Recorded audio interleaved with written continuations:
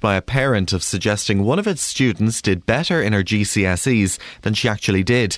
It comes as the organisation is under government investigation following reports of poor financial management and grade massaging. Barnfield say there was never any intention to mislead parents or pupils, and the culture of imprecision is going to be stamped out. A businessman from Luton who fled to Pakistan after being charged with a £1.2 million tax fraud has been found guilty in his absence. Mohammed Farouk from Old Bedford Road had failed to make income tax and VAT payments for more than 11 years. The 53-year-old was found guilty of 2 offences of cheating the public revenue out of income tax and value-added tax. The government is to introduce a cap on the charges imposed on workplace pensions. Ministers say they want a full frontal assault on administration charges to stop savings being whittled away. And an Aylesbury man believes a painting he bought for just over £100 could be worth up to £100 million. Rad Novakovic bought the painting at auction 4 years ago. He thinks it could be one of Edouard Manet's last works. But John Whitley, senior assistant keeper of Western Art in the Ashmolean Museum in Oxford, isn't so sure. I must say that first diagnosis is not very promising. The painting doesn't look anything like a Manet from any period of his work. Although I know it's supposed to have been done in the last year of his life when he was dying and ill, nevertheless, the whole style of the picture is completely wrong. In sport, Chelsea are through to the quarter-finals of the League Cup. They won 2-0 at Arsenal. Stoke booked their place, beating Birmingham 4-2 on penalties, and Championship side Leicester City caused a shock as they beat Fulham 4-3. And the weather: after a cold start, there'll be long spells of sunshine across most parts of the 3 counties. The winds will be light at first, but a southerly breeze will gradually develop during the afternoon. Maximum temperatures of 13 degrees Celsius, that's 55 in Fahrenheit. Get the latest news and sport online at bbc.co.uk/3 counties.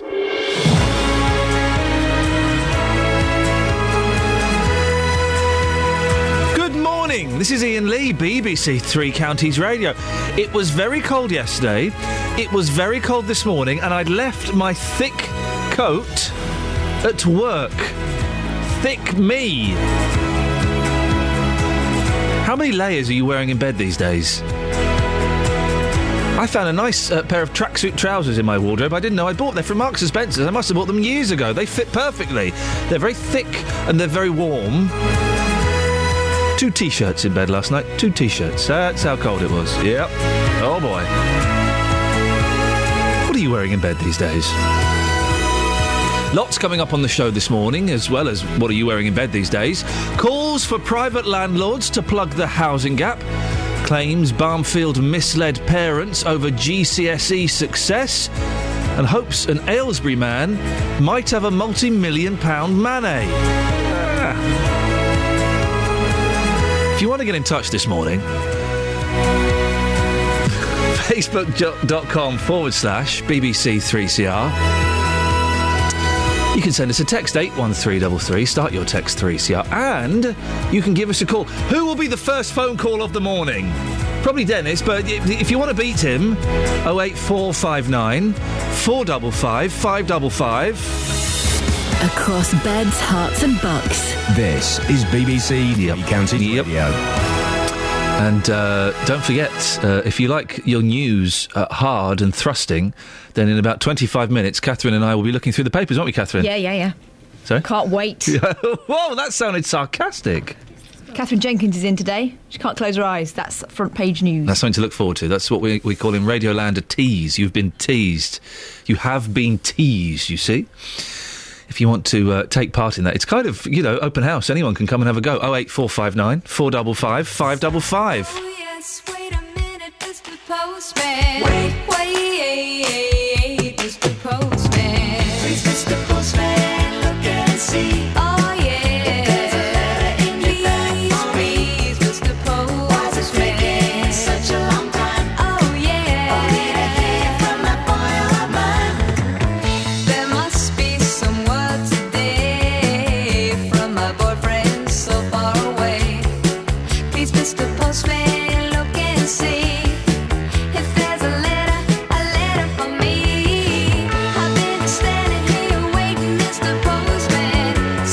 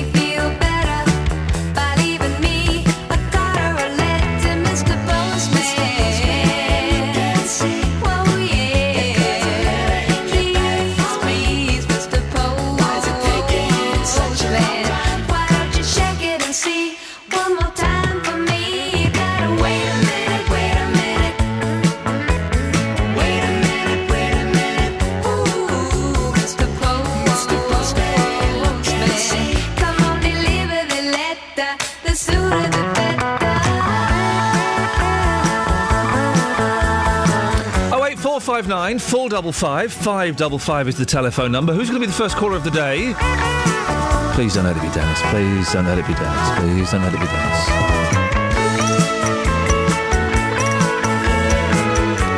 Justin Dealey will be out and about this morning. If you see him, give him a hug and tell him he looks nice in his red jersey. Very smart. Now, it's no secret that most of our local authorities are struggling with huge council house waiting lists, and there simply isn't enough affordable housing for everyone who needs it. We also know that Milton Keynes Council has been ticked off for keeping people in temporary B&B accommodation longer than the legal limit. Well, now the council has come up with a cunning plan, getting private landlords to plug the gap. But it seems that many of those private landlords are reticent to work with them.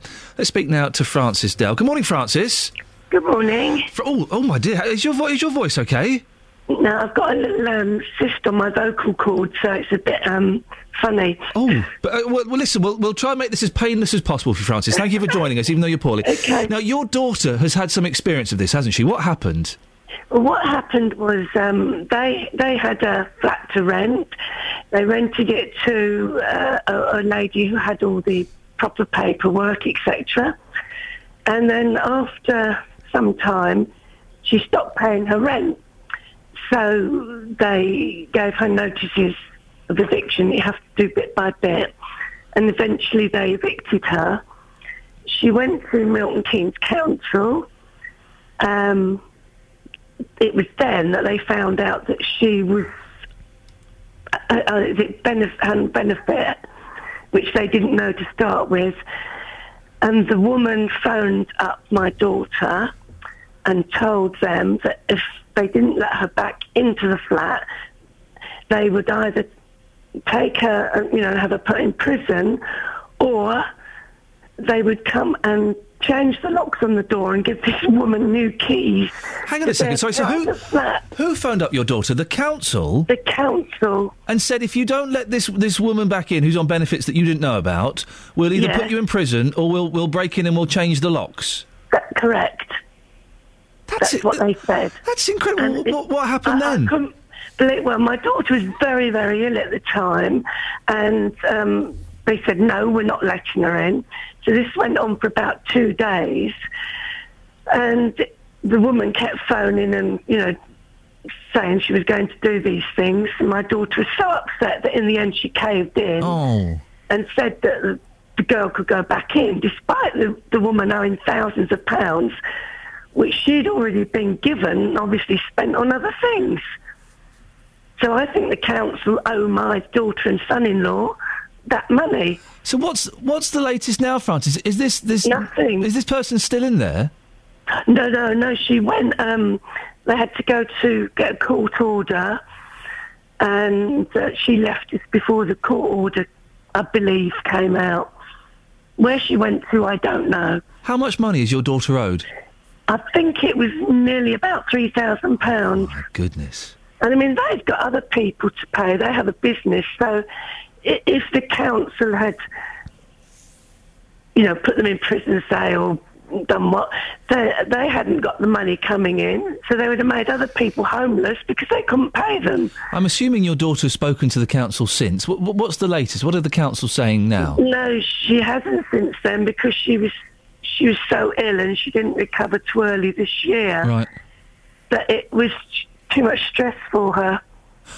Too much. Francis, why do you think the council was so desperate for this tenant who wasn't paying their way to stay in that property?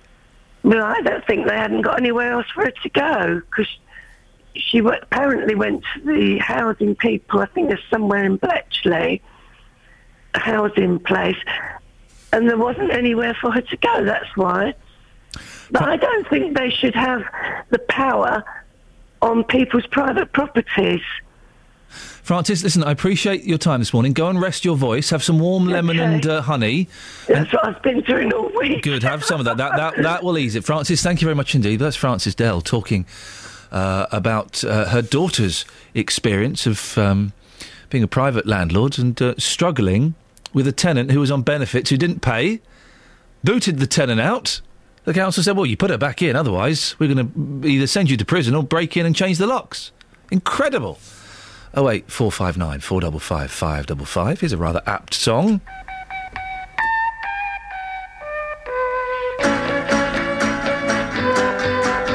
So you finally named the day when wedding bells will chime. I was sorry to hear you say you're gonna be his, not mine. Do you think you will be happy giving up your friends for your semi-detached suburban Mr.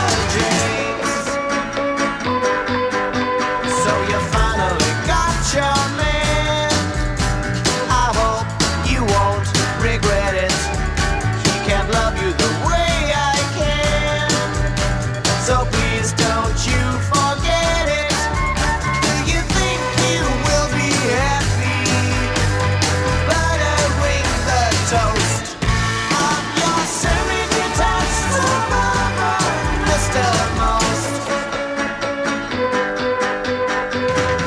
I can see you in the morning time, washing day, the weather's fine, hanging things upon the line as your life slips away.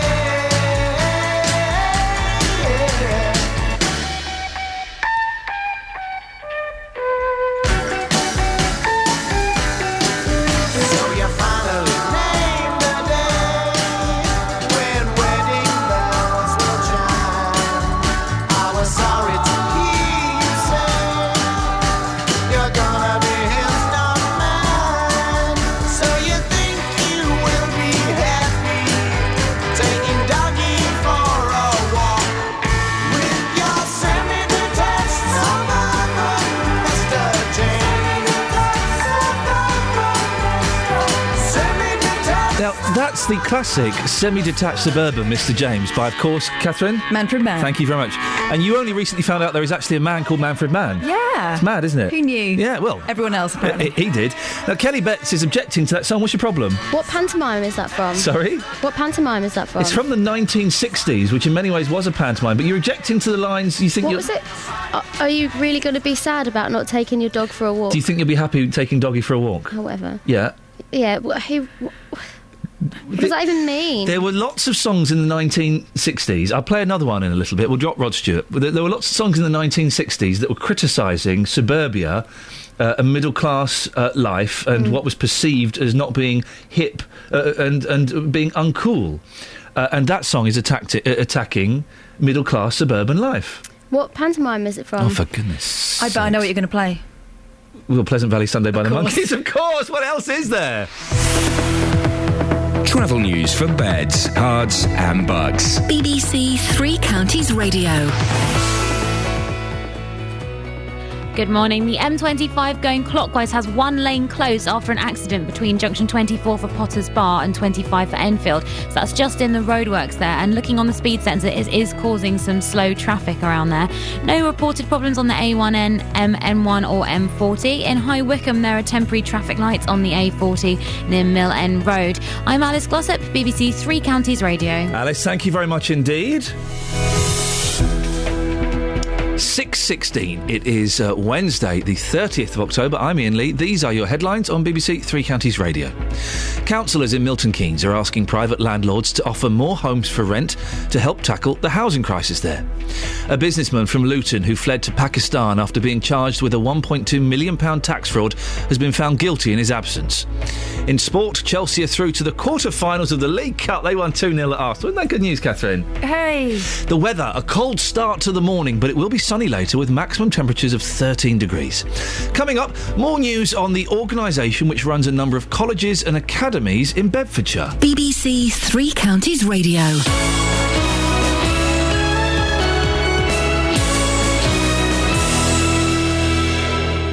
Every consumer problem has an unhappy customer. They've actually deleted the main account instead of attaching my one to it. We ordered it, and when we got home, we checked the measurements, and it just will not fit. A company. We've asked the council. Now they come up with a new excuse. It's not them.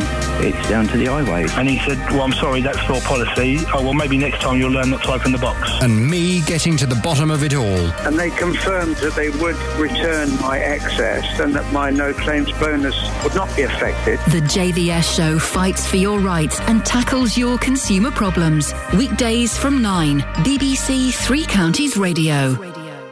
08459 455 555 is the telephone number if you want to give us a call. Stephen the Meltman's on the show. Good morning, Stephen. Good morning, and how are you? If you keep calling in like this, we're going to actually have to start paying you some form of salary. Okay, anything will do. Or give you a £600,000 payout, as is the fashion at the moment. What can I do for you?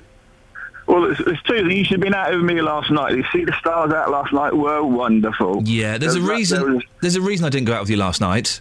I have no desire to hang out with a milkman late at night. Oh, dear me. How rude. So there's something really important now, and a really important announcement I need to make. OK, well, this is what local radio is for. It's for important announcements. Away you go, sir. Can you ask my customers if they could just kindly warm their milk bottles up before they put them out so my fingers don't get cold? Sorry? Yes. Say that again. Can you ask my customers if they could, warm their empty milk bottles up before they put them out for me? So my fingers don't get cold. I've only been in BBC Local Radio for a little over a year. Catherine, you've been here a bit longer. I don't know what the rules are on this. It's highly irregular. Really? Yeah. Because what you're advocating, Stephen, is people putting milk bottles, in the oven? In a microwave? Are you insane? Well, you've got to do this job, really. Maybe, do you sell, milk bottle warmers? Like big grandad socks or something? No, but we've got a good idea. We could start a business up, I think. Yeah, everyone loves warm milk, don't they? Yeah, what are you talking about? This is crazy business. You nearly dropped one then, didn't you? Stephen, I'm afraid I'm going to have to politely... Well, let's see. Maybe people will phone in and be offering to warm their bottles for you. That's very nice. Thank you very much. There you go, you see. 08459 455 555, if you so wish. So, Kelly Betts, you didn't like the last song about suburbia. Would you like to try another one? Yes. Do you know what suburbia is? Yo. Sorry? Place. Oh, what pantomime is it from?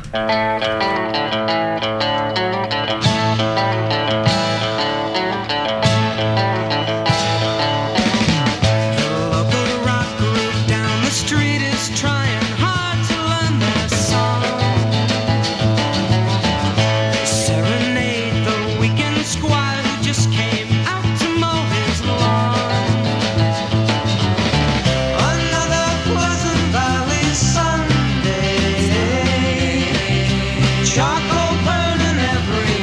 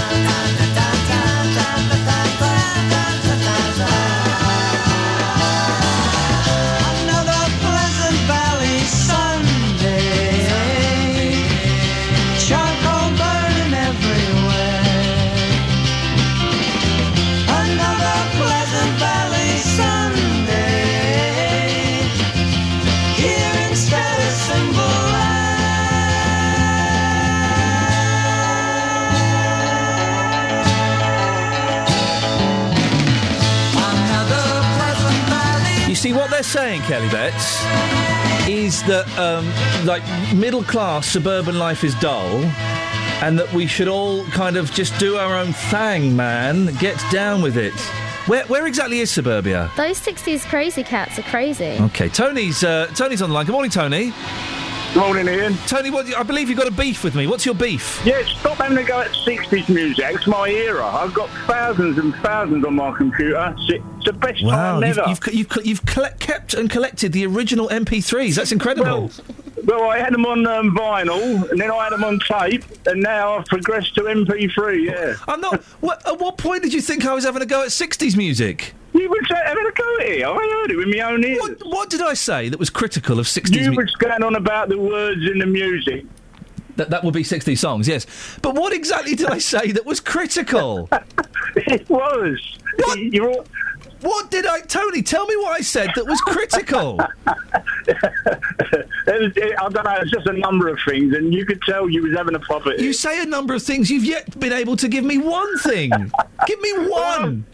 Ian, just answer me one thing. Yes. Will modern music today still be played in 45 years' time like the 60s stuff is now? That Lady Gaga is very catchy, I believe. Yeah, OK. So, Tony, thank you I wasn't having a... Kelly Betts, why did you put him on? What? That's my dad. Offending me. No, it's not really. I wasn't having a go at 60s music. I was having a go at you. Oh. Got it? I'm not 60s music. Correct. Across beds, hearts and bucks. This is Iain Lee. BBC Three Counties Radio. Now, more news on the organisation which runs a number of colleges and academies in Bedfordshire. Last week we discovered that the Barnfield Federation is under a government investigation amid concerns over its finances and suspicions of grade massaging. We asked for your experience of working at or sending your children to any of Barnfield's facilities. And one of the calls we got was by a mum who we're going to call Louise. Catherine Boyle joins me now. Catherine, what's happened? Well, we're going to be speaking to Louise in about an hour's time, but she contacted the programme after hearing your piece on Barnfield last week. She said her two daughters had attended one of the academies run by the Federation. One had left and one was still there. Now, the one who had left had just taken her GCSEs. So at an open evening recently for prospective parents, her youngest was actually working there as a sort of ambassador. Louise's husband noticed a picture of their eldest daughter on the wall. This is the one who's left. It clearly showed her face, it had her name underneath it, and the phrase 8A star to C below it. Very nice, you might think. Yeah, that's not bad. Well done. Congratulations. They were a bit confused because she didn't get 8A star to C grades at GCSE, and they were concerned that, well, maybe it was mismarked, maybe we got the wrong mark, maybe she did better than we thought. So what did she get then? We've seen her results card. The general pass mark is they think of as A to C, right? So she didn't pass any GCSEs. Indeed, the highest GCSE she actually got was a D, but she did pass a number of BTECs. Right. We've checked with several sort of independent teachers and markers, educational specialists, who tell us it's quite common practice for schools to use BTECs in their GCSE ratings and performance tables, and it was allowed to do that. You might have heard about schools with incredible 100% pass rates, but in most cases, this is what the experts were telling us, these will not have included maths or English or GCSE core subjects and rely on these BTECs or GCSE equivalents to bump up the marks. They can count for as many as 5 GCSEs. In some cases, depending on which BTEC we're talking about. It sounds very confusing, and from a casual listen, it sounds a little bit deceptive. Well, it's confusing, yes, but in the eyes of the Department of Education, it wasn't wrong to do this until very recently. Last month it was announced that this practice was going to stop in official league tables and that a GCSE equivalent mark would only count once in a performance table. So this means that from now on, schools cannot use this method to calculate the value of non-GCSE courses. OK, so what does Barnfield say about this? We've spoken to a spokesperson for Barnfield Federation. They're not going to come on today, as far as we know, but they told us that there was never any intention to mislead parents or pupils. The Star Achiever Board, so this Hall of Fame that Louise was talking about, was intended to give pupils confidence in their achievements. This culture of imprecision, this is their word, is going to be stamped out, and Barnfield will not be doing this going forward. We spoke to Barnfield recently on the programme, didn't we? Remind us what they said. Well, we were talking about these allegations that the Department for Education was investigating. What exactly are the allegations? Well, the education group which runs free schools and academies is under investigation over its finances and the way it, and this is the phrase they use, manages learners. The Barnfield Federation confirmed the inquiry is taking place and said that grade massaging is also being looked into. You'll remember that conversation. Yep. It took you a while to get there. Yes, we got there eventually. It oversees a range of institutions, as I say, like the Barnfield College in Luton. The Department of Education and Skills Funding Agency say they're investigating allegations, but they wouldn't comment on ongoing investigations. And what did Barnfield say? Stephen Hall was the chap you spoke to. He's one of the Federation's 2 interim chief executives and the former vice principal of Barnfield College. He said the investigation was broad-ranging and told us the way in which we manage our learners is an area of concern. Mr Hall confirmed the massaging of grades was one of the areas under investigation. However, he added that no report had yet been completed and none of the allegations was as yet proven. And he added that he didn't think that interfering with students' grades had taken place and he wanted to reassure parents and pupils. The Federation maintained that the case has nothing to do with inflating grades and this is the one we're talking about now, this case at the moment. The young girl, yep. Was nothing to do with inflating grades, was entirely in keeping with the rules at that time, as we mentioned in the statement. Well, later on in the programme, we'll be speaking to Louise, the mother of the girl who was on that board of Star Achievers at the Barnfield Federation. And the NUT, what did they say about the allegations last week? We spoke to Dave Mingay from the Luton branch of the National Union of Teachers, and he said he was concerned the Federation might have overstretched itself in trying to take on too many schools too quickly and acting in a corporate way. Dave Mingay said, "We at the NUT welcome the investigation. We've long had concerns." And that view's been echoed by the Mid-Bedfordshire MP Nadine Dorries, who's asked the government to include the failure to set up a free school in her constituency with the wider investigation into that Barnfield Federation.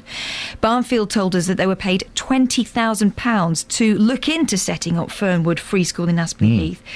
Ms Dorries believes it could be 100,000. I've laid down a parliamentary question today to the Department of Education asking how much they were paid, because I and the parents think they were paid much, much more than that.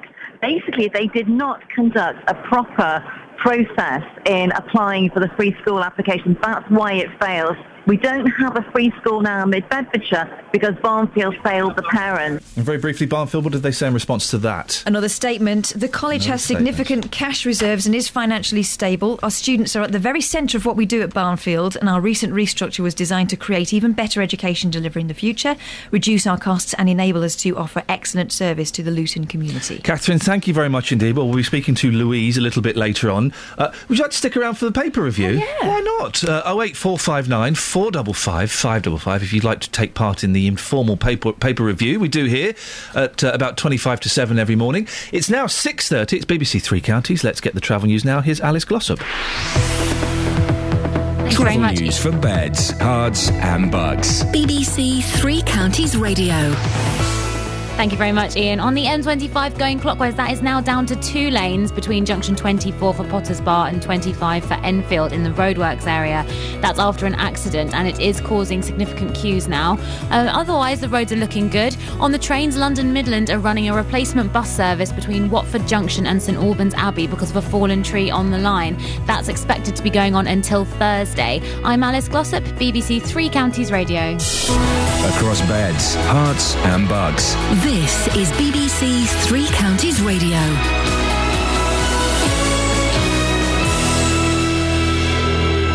It's 6:30. I'm Barry Caffrey. The headlines: Milton Keynes Council wants more private landlords to offer homes for rent in an attempt to end the housing crisis there. The authority is currently housing 42 families with children in B&B accommodation for longer than the 6-week legal limit. The Barnfield Federation, which runs a number of colleges and academies in Bedfordshire, is being accused by a parent of suggesting one of its students did better in her GCSEs than she actually did. It comes as the organisation is under government investigation following reports of grade massaging. Barnfield say there was never any intention to mislead parents or pupils, and the culture of imprecision is going to be stamped out. A businessman from Luton who fled to Pakistan after being charged with a £1.2 million tax fraud has been found guilty in his absence. Mohammed Farouk from Old Bedford Road had failed to make income tax and VAT payments for more than 11 years. The government is to introduce a cap on the charges imposed on workplace pensions. Some employees who contribute to a scheme throughout their working life can end up paying hundreds of thousands of pounds in administration fees and other costs during their career. Ministers say they want to get better value for money for savers. And the weather after a cold start, there'll be long spells of sunshine across most parts of the three counties. Maximum temperatures of 13 degrees Celsius. That's 55 degrees Fahrenheit. Three Counties Sports. BBC Three Counties Radio. Chelsea are through to the quarter-finals of the League Cup. They won 2-0 at Arsenal with the Spanish international Juan Mata, one of their goal scorers. I think we played a very, very complete game. From the first minute to the last, we had chances to score. I think we kept possession sometimes and we fought against a great team. And at the end, we are qualified. So I think today we are really proud and really happy. Well, Leicester City, who are second in the Championship, caused a shock as they reached the last 8. They beat Premiership side Fulham 4-3. Stoke City are also through. They won 4-2 on penalties at Birmingham. In tonight's fourth round League Cup action, Newcastle play Manchester City at St James's Park and Tottenham take on Hull at White Hart Lane. England's cricketers will be without captain Alistair Cook, Kevin Peterson, Stuart Broad and Monty Panesar for their first tour match against West Australia, which starts later tonight. Cook has a bad back while Panesar has a bug, and Peterson and Broad are both being rested. BBC Three Counties News and Sport. I'll have more at 7. Call 08459 455 555. BBC Three Counties Radio. Now, we've run out of songs about suburbia from the 1960s. We had Semi-Detached Suburban, Mr. James, by the Manfred Manns. We had Pleasant Valley Sunday by the Monkees. The Kinks did loads, but I can't think of any specifically. They were very anti-suburbia. They were very anti-suburbia. Where do they live now? Muswell Hill, which is quite suburban. But if you can think of any others, 08459 455 555. But we're going to bring you right up to date. We've gone from the 60s right up to modern pop music. Catherine, would you like to introduce this one? Men emerging from the water like modern-day Venuses, all with six-packs, apart from Gary Barlow. It's not gay. And Mark. Yeah.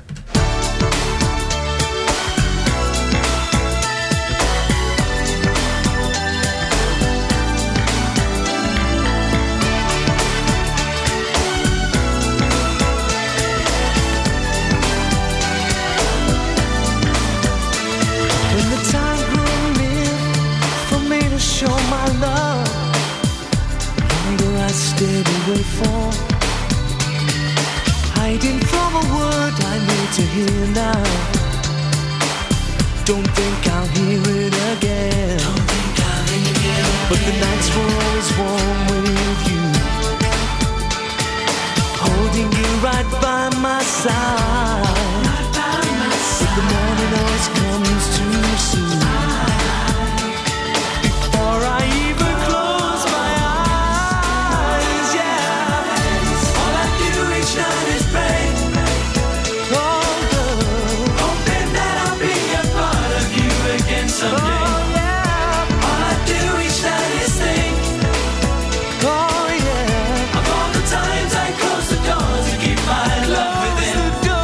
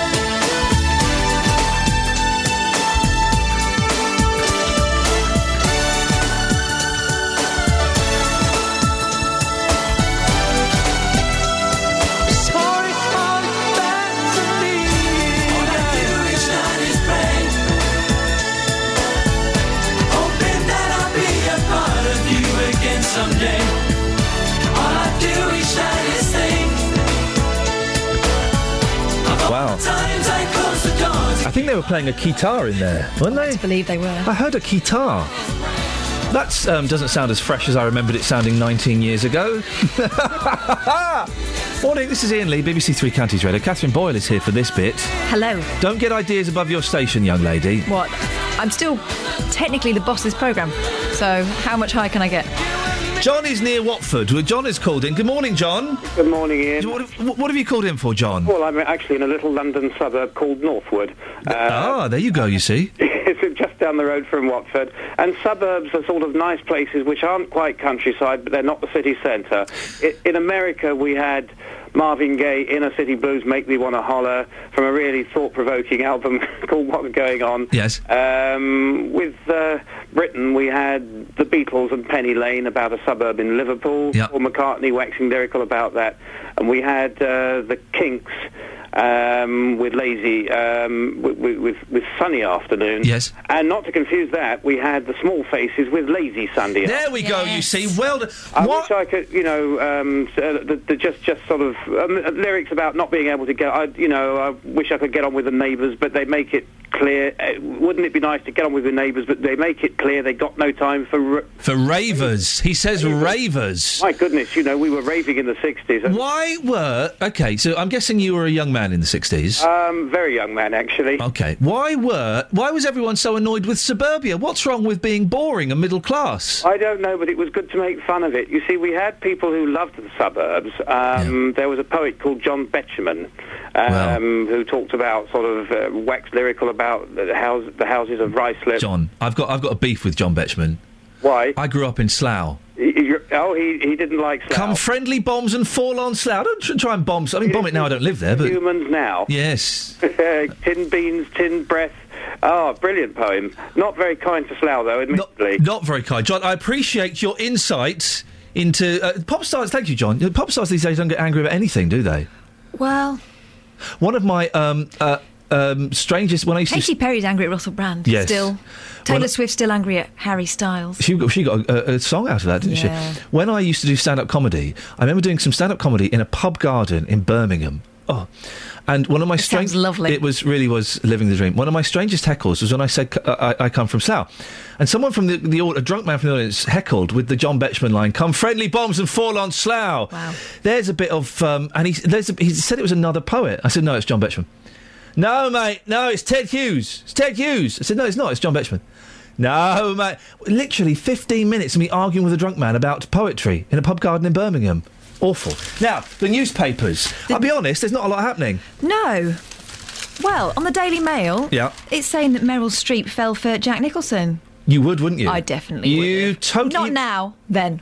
Now, come on. No, not No. No. If Nick Coffer had Jack Nicholson on his show, he had Roger Moore the other day. I wondered why you're bringing Nick into this. Well, no, because if Nick Coffer had, who are we talking about, Jack Nicholson on his show as a guest... Yeah.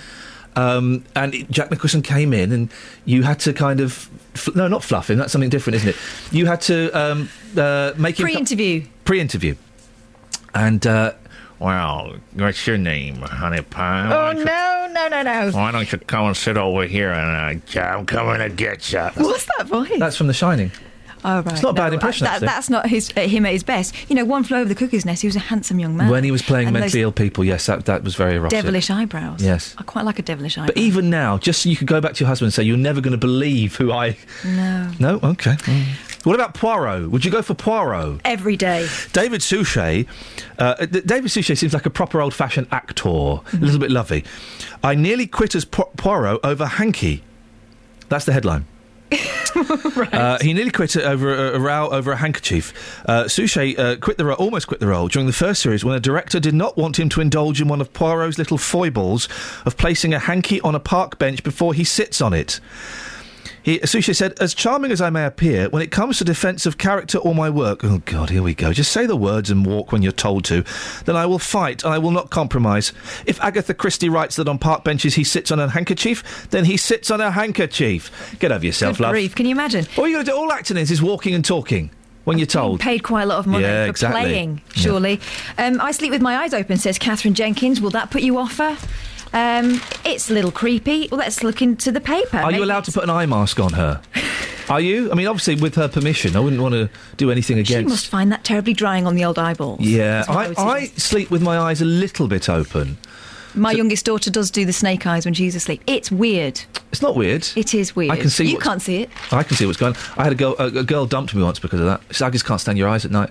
Oh, right, thanks a lot. Stop looking at me. Yeah, you're weird. Go to sleep. Stop watching me in my sleep. I'm glad you're dumping me because I don't like weirdos that watch me when I'm asleep. The medical affliction that means Kath, sleep with Kath, we're calling her now, because her eyes are You don't open. like See Kath, that? do you, Kath? I do like Kath. You don't like being called Kath when No, I don't like being called Kath. But- I like this Kath. Okay. I don't know whether she likes being called that. I doubt it.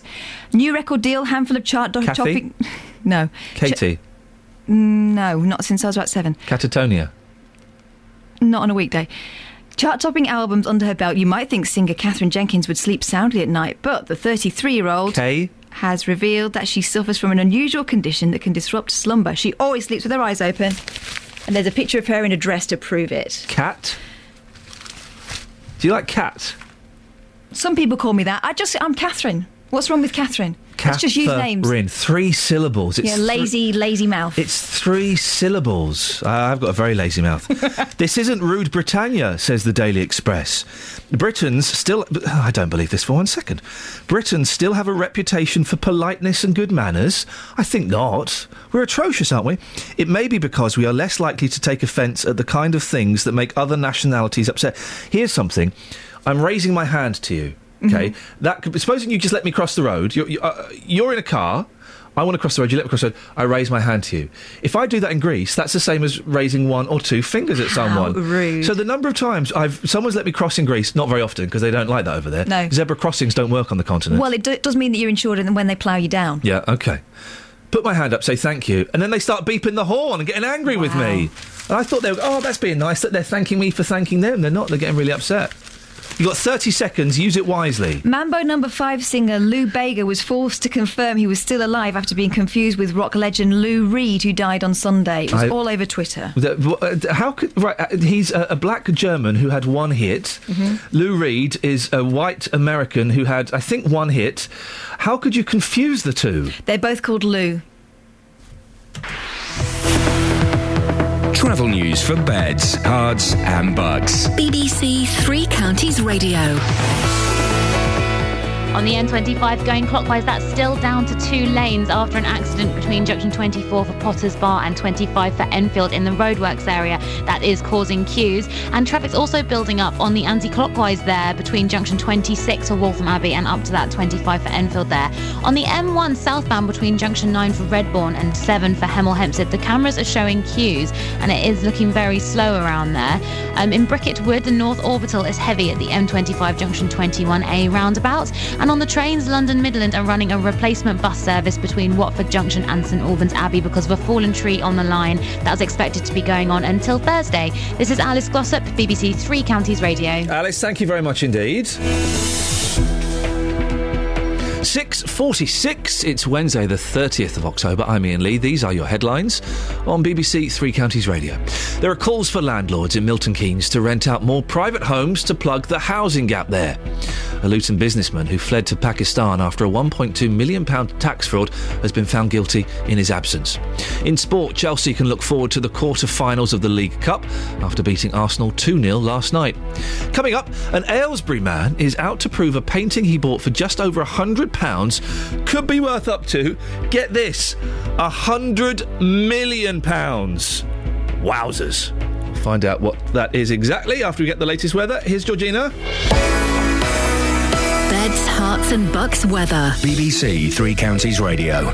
Hello, quite a crisp autumnal start to the day, so a bright but chilly morning with a fair amount of sunshine around until it clouds over this afternoon. That's ahead of a band of rain which will sweep in, probably not until after dark, and south or southwesterly winds will strengthen a little as well later on. Temperatures reaching 13 degrees Celsius today.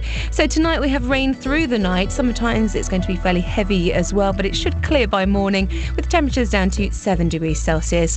A cloudy old day tomorrow. There will be some some sunny spells around, but generally speaking, quite cloudy for most, with some showery rain coming in from the northeast. So not all parts will actually see that, but temperatures reaching 13 degrees Celsius. And then as we head into the weekend, we have two waves. The first one's going to bring moderate rain. The second one, gales to severe gales and heavy rain. So we're thinking at the moment it's not looking as bad as it was on Monday, but certainly a wet and windy weekend ahead. That's your latest forecast.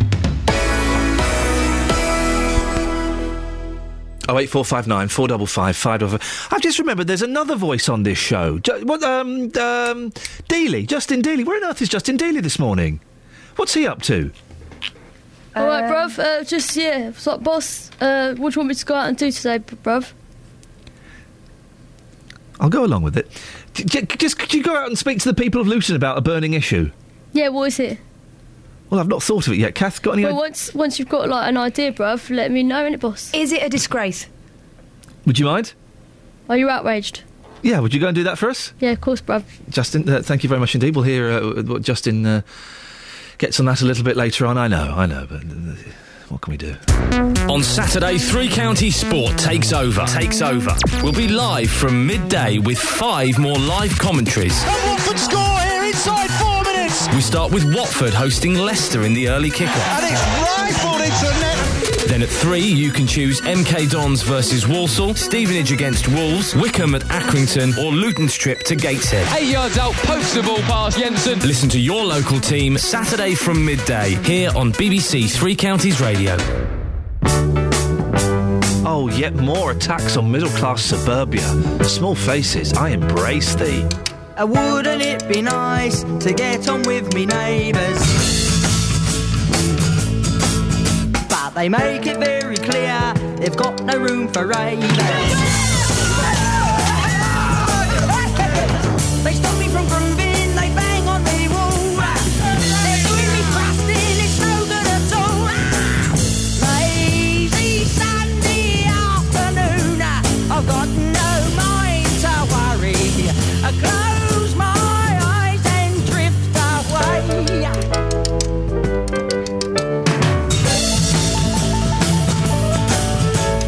Here we all are, sitting in a rainbow. Oh, blimey, hello, Mrs. Jones. How's your bird slumbago? That's a scramble. I'll sing you a song with no words and no tune. So sing in your party while you suss out the moon. Oh, yes. Lazy Sunday afternoon. I've got no mind to worry. Close my eyes and drift away.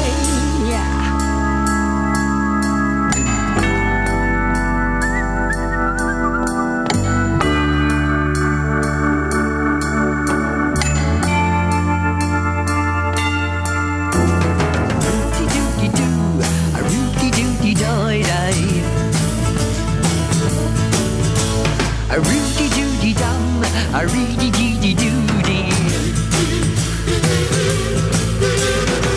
There's no one to hear me, there's nothing to say, and no one can stop me from feeling this way. Yeah.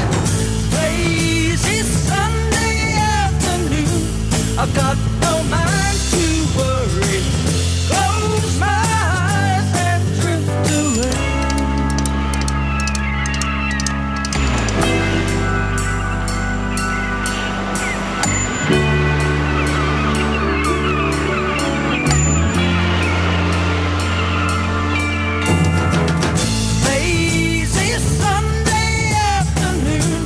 I've got no mind to worry. Close my eyes and drift away. Close my mind and drift away. Close my eyes and drift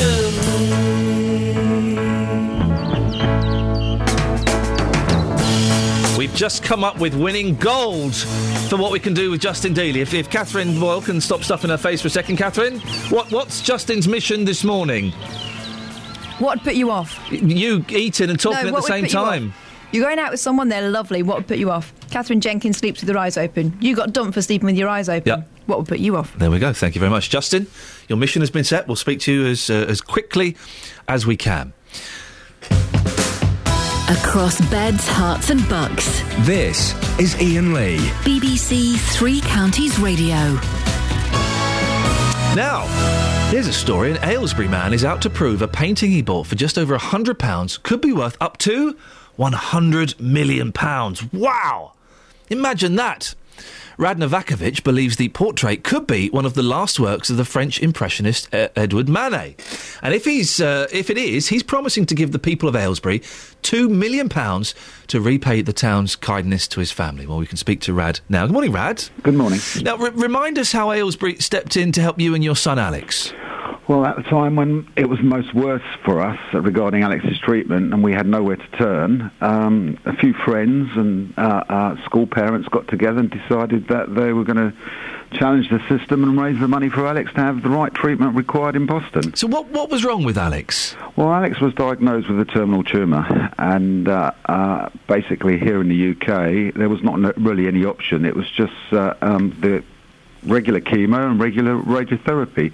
But in America, the radiotherapy they have there is much more advanced, and it targets the tumour, not damaging other tissues or other organs in the body, and it directs the beam directly where the tumour is, causing minimal amount of damage around the areas, and with quite very positive results. And so far, Alex is doing very well. How is he now? I was going to ask. Very good. Last scan we had, there were virtually no traces of the tumour. It was virtually invisible. We're going back to have another scan in 2 weeks' time here in the UK, and hopefully keep our fingers crossed and may it continue. Oh, Rad, well, listen, best of luck with that. And we covered that story on this show, and it was incredible, wasn't it, how Aylesbury pulled together. All of the shops, everyone pulled together. I agree. I mean, people kept saying to me, well done for putting Aylesbury on the map. It wasn't about putting Aylesbury on the map, which was a great thing, don't get me wrong, but it showed you the community spirit and the good side of the British public. I mean, lots of people don't see this, but there are lots of people out there who do care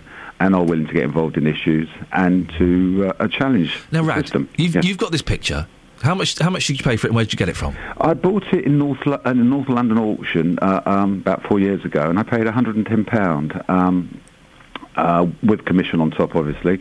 At the time when I saw the painting, there was something spectacular about it. It reminded me of a painting I owned several years back by a Dutch artist who worked in the 16th century, and what I couldn't understand was it was a modern picture. It looked from the 50s, but the pigments in it were early pigments, old school pigments, and I couldn't work out in my head who would be painting a modern picture in the 50s from pigments which were probably maybe 100 years old, 150 years old. And so I decided to investigate it further.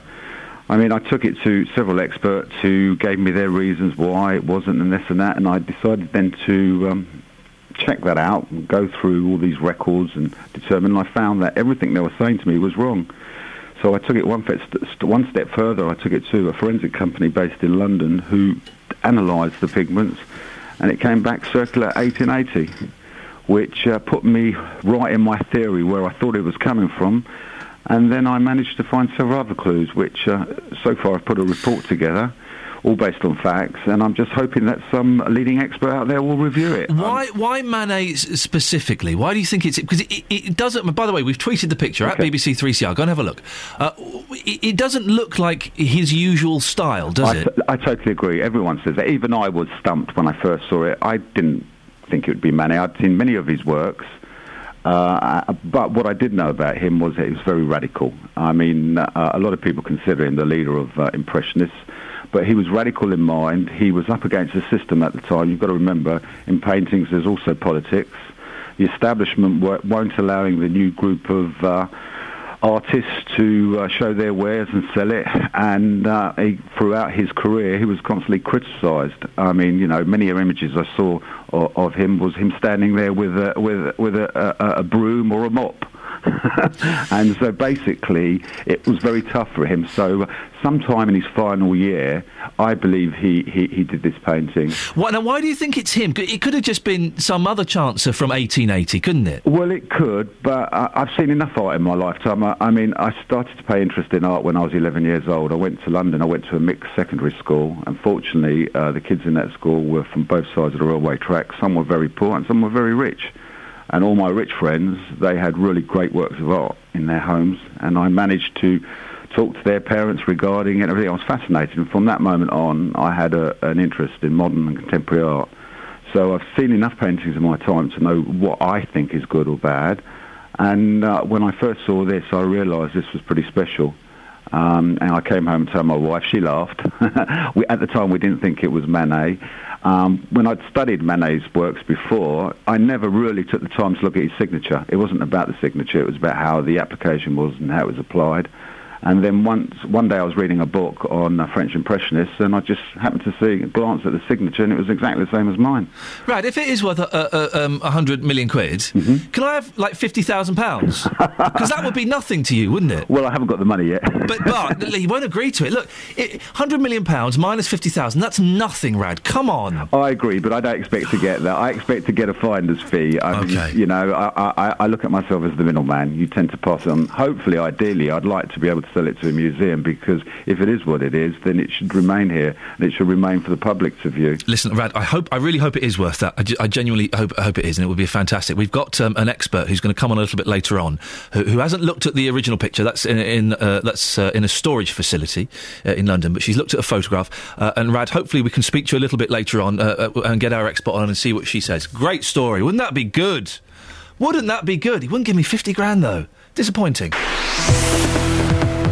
Travel news for beds, cards and bugs. BBC Three Counties Radio. Good morning. The M1 southbound between junction 9 for Redbourne and 7 for Hemel Hempstead has one lane blocked because of an accident. There are queues there back to junction 10 for the Luton Airport Spur Road. On the N25 heading clockwise, that's down to 2 lanes between junction 24 for Potters Bar and 25 for Enfield into the roadworks. That is causing queues. Things are also heavy anti-clockwise between junction 17 for Maple Cross and 16 for the M40. In Luton, Dunstable Road eastbound has queues with 2 lanes at the junction are blocked because of an overturned lorry.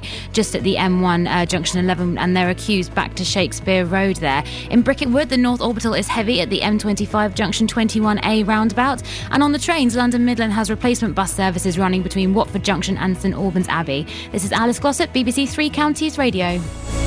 Thank you, Alice. Lots coming up in the next hour or so, including more on landlords. Private landlords in Milton Keynes, are they getting this short shrift? Also talking more about Barnfield, whatever else you fancy as well. Local and vocal across beds, hearts and bucks. This is BBC Three Counties Radio.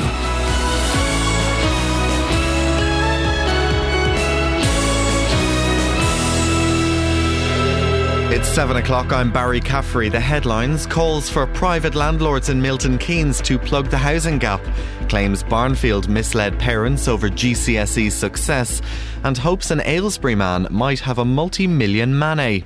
BBC Three Counties Radio.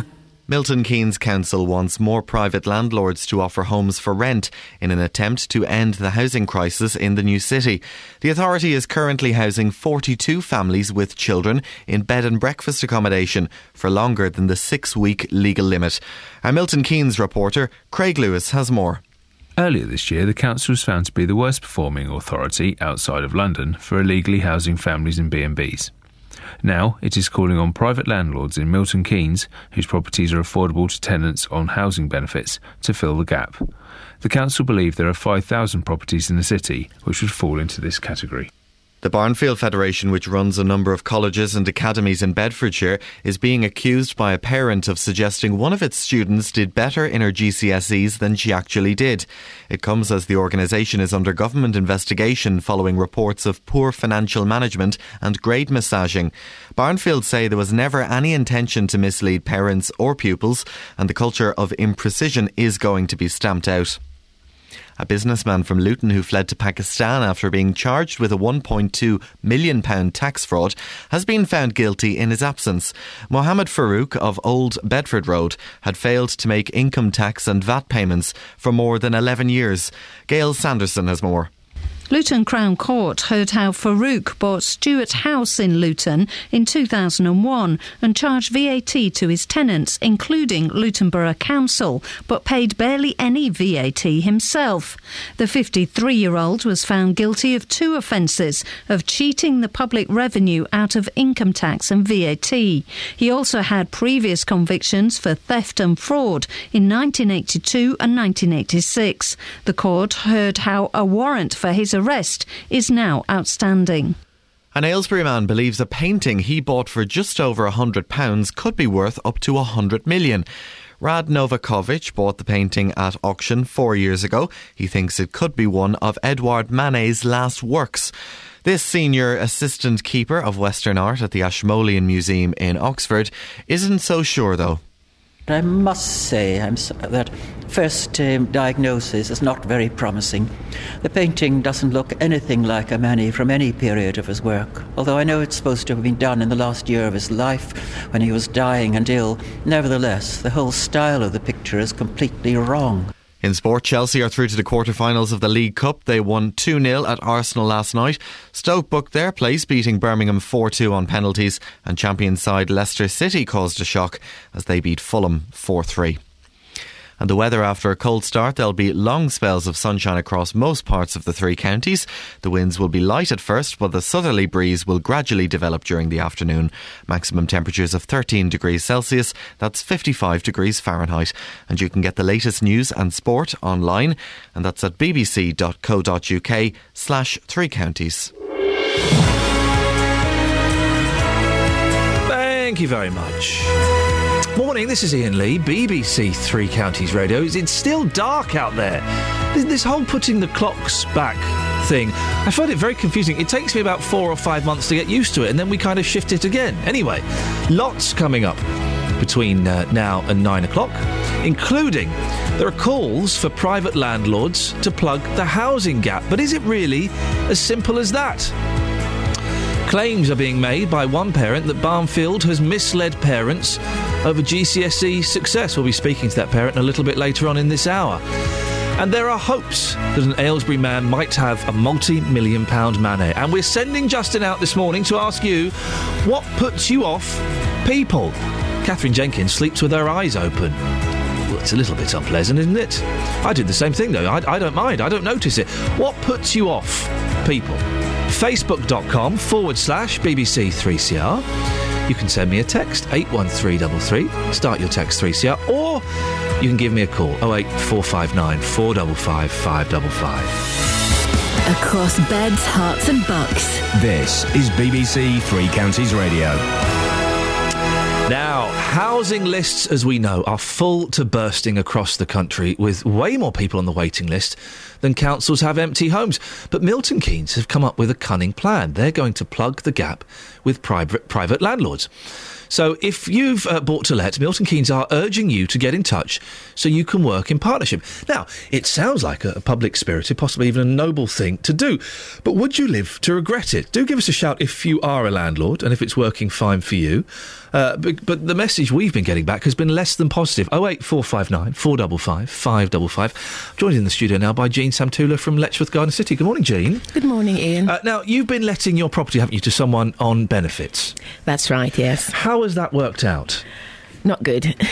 Why? Let's go back a bit. Why did you initially decide to do that? Well, I had my it's a 2-bedroom flat in Enfield, and it's been with the agents, management agents, and they just get the tenants, of course. And this tenant, they got this tenant in 2009, and they said to me she's on benefits, but no problem, because you'll be getting your money from the council anyway. And that was it. The tenant moved in March 2009, and that's... And it was fine to start with? The money was coming in? Oh, yes, it was fine to start with. The money used to... The council used to send the money to the tenant, and the tenant would transfer it to my account. Then after a few months, she stopped paying, and she was in arrears, and for a few months, and the agents contacted the council and, of course, told the council she was in arrears, and the council then started to pay the rent to the management agent. Okay. And then they forwarded it to us, and it's been ever since. Okay. Over 3 years. So is she in debt at the moment? She is. How much is she in debt by? Well, she's now £445. I think the council's been paying it anyway. Right. Yes. So, I mean, that money's obviously important to you. Absolutely. How have you gone about trying to get it? What have you done? Well, I've written to her on many occasions over the years to ask for to start paying some money towards her arrears. And the agents also, they've written to her on several occasions as well, but sometimes she pays, sometimes she doesn't. Okay. And yes, but she's been on benefits for 4 years. She's been in my property. Well, that's very sad, but that's not your problem. Absolutely not. Really? Does she reply to the letters that you sent? Never. She's never replied. Have you tried to? Did you make moves to try and get her out? Well, I didn't at the time. I must admit, I did not. The agent said, "Well, you're still getting, some the money monthly from the council. So, so far, might as well leave it." But then she gave her notice in, which we accepted, and then she decided she didn't go. She just didn't go. She complained about all sorts of different things that was going wrong, the disrepair, and of course we went to send our builders in and send various people in to check it out. Yeah. Whatever that was wrong is mainly quite a lot was to do with her damaging the property. What kind of damage had she done? Well, the kitchen, it was a brand new kitchen that was fitted before she moved in, and she broke the doors, and we had to keep, the workman was going in he's been in a few times to mend the doors, and she burnt the working surface in the kitchen. She's, the wardrobe doors were all broken off, and several things. How do you break a wardrobe door off? That takes some bashing, doesn't it? I know, absolutely. Well, the workman said that what she did, she filled the wardrobes to such a, so much. Bursting point, exactly. Yeah. That, of course, the doors were not shut properly, and that's what happened anyway. Have you rented before or since to people who are not on benefits? Yes, I have. And how did you find that? No problem whatsoever. Really? Yes. The management agent, the lady who now works there, she was living in my property for over 2 years. She was absolutely amazing. Yeah. She was, amazing. Great. Would you rent to people on benefits again? Never. Absolutely not. Absolutely not. She's now suing me for £25,000 damages. Sorry? Yes. Why? Well, she said disrepair, mould and damp and disrepair and damages for her health, apparently. It has affected her health. And why? They say she's on benefits for 4 years. Do we know why she's on benefits? I have no idea. She's only 40. Right. No idea. She's got one child and she's been on benefits all that time. And before she moved into my property, I understand as well. Right. And she's suing you for £25,000. £5,000. I mean, she owes you money. Absolutely. How does that make you feel? Oh, terrible. Yeah. Very stressful. Are you a nightmare landlord? I am certainly not. Because you look very prim and proper here this morning. I'm suspecting that you could have a temper on you. Have you got a temper on you? I haven't really, not with people. I am very calm when it comes to anything. And I know the agents was the one, they dealt with everything anyway. So very rarely, only of course if the agent phoned and said there's a problem, and then my ex-husband was the one who would get the people in to do the work and, that sort of thing, but I never got involved at all. Jean, stay there. We're joined on the line now by Tessa Shepperson, who is the solicitor behind the website landlordlaw.co.uk. Did I get that right? Yes, that's right. Good morning, Ian. It became I saw it approaching, and it was going to be a tongue twister. Yes. Why are private... We've heard Jean's story there. Why are private landlords reluctant to rent out properties to people on benefits, do you think, Tessa? Well, there are potentially more problems. I should say, first of all, that it can work out fine. Not all tenants are like Jean's tenants. Some of them are lovely people, and it will be fine. But it can cause problems. I've got a little story from my own experience, which might be helpful to sort of explain the problems that can arise. I was contacted by a landlord who we'll call Kate, and she just had the one property. And she was approached by a young lady, charming young lady with a child who was on benefits, and she said, "Look, I can't find anywhere to live. No landlords want me." And Kate thought that she'd do a good deed and let the property to this young lady, which she did. And to start with, it was perfectly all right. And then, for some reason, her benefits were reduced, and they were no longer sufficient to meet the rent.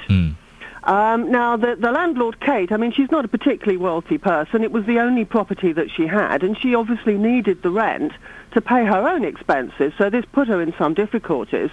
The tenant came to her and she said, look, you know, I'm in some difficulty. I want to be rehoused by the local authority to go somewhere that I can afford, because I can no longer afford your property. But the local authorities say to me that although I am eligible to be rehoused sort of on financial benefits, they can't rehouse me unless you evict me.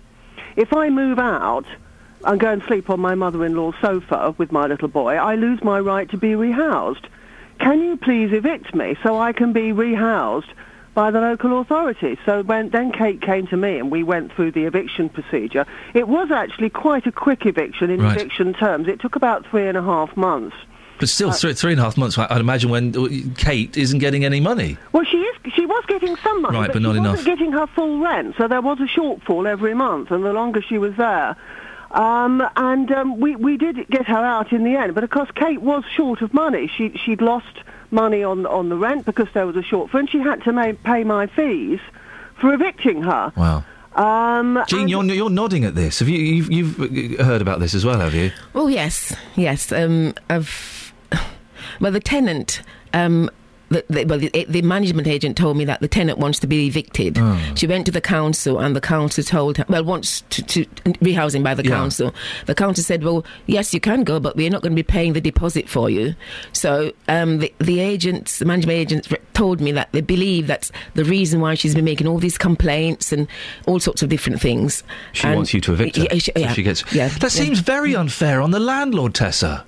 It is very unfair on the landlord, and as I said, most of them are not particularly wealthy people. I mean, obviously they're fairly comfortably off, otherwise they wouldn't own another property, but I mean, they're not millionaires. You know, so you can understand then why people are reluctant to take people on benefits and work in partnership with the council. Well, yes, it is very unfortunate, but I mean, there do tend to be more problems associated with benefit tenants than with not benefit tenants. There is this problem about if they need to be rehoused, they're told to stay there until they are evicted, and that causes a lot of problems all round. Even if, like in Kate's case, they're both very nice parties and you know, get on well. Even there were these problems. And Kate said to me, I'm never going to let to benefit tenants again. I can't afford it. Which is sad, isn't it? Because, as you say, the majority of them are great. Of course they are. And councils are actually giving this advice to the tenants, are they? Saying, look, we can rehouse you, but you need to get evicted, so stay there for as long as you can until you get booted out. I can understand it from the council's point of view, because they have limited properties to put people in. Yeah.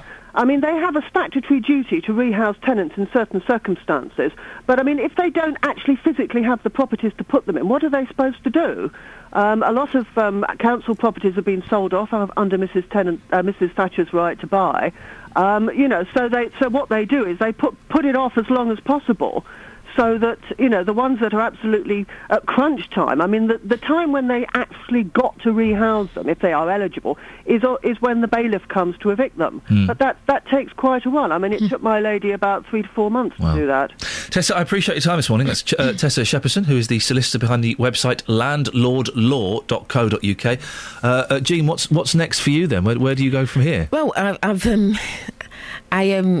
this management agent served with a Section 21 in March. And is that an eviction notice? Yes, it's a possession order by the court. The court gave a date for her to move out, but of course, as Tess has just said, then they would have to get the bailiffs. We'd have to get the bailiffs in, and that's a very long process.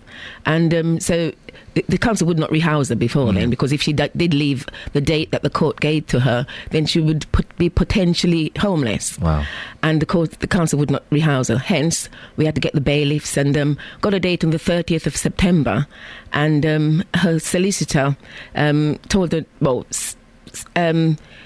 how can I put it? The solicitor went back to court and said that I did not register her deposit, which I did anyway, and it's delaying tactics anyway.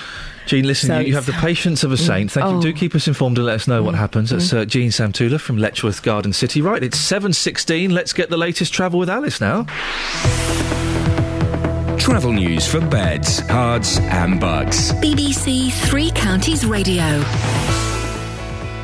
On the M1 heading southbound between junction 9 for Redbourne and 7 at Hemel Hempstead, there was a lane blocked because of an accident. There is an ambulance on the scene. There are queues all the way back to junction 11 for the A505 Dunstable Road. Travel time's about half an hour there. On the M25 heading clockwise, that's down to 2 lanes after an accident between 24 for Potters Bar and 25 for Enfield in the roadworks area. That's causing queues back to 23 for South Mims. In Luton, on Dunstable Road heading eastbound, 2 lanes are blocked at the junction under the M1. There are queues and there's just because of an overturned lorry. The delays are going past the hospital there.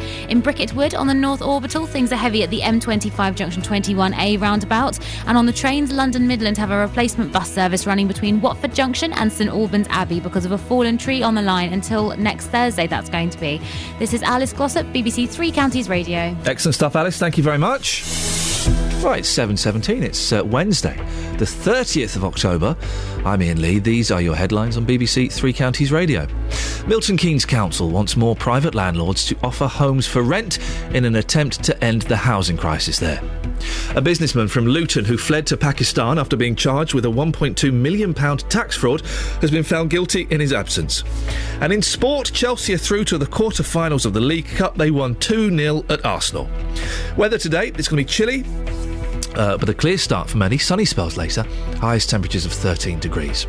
Coming up, more news on the organisation which runs a number of colleges and academies in Bedfordshire. BBC Three Counties Radio.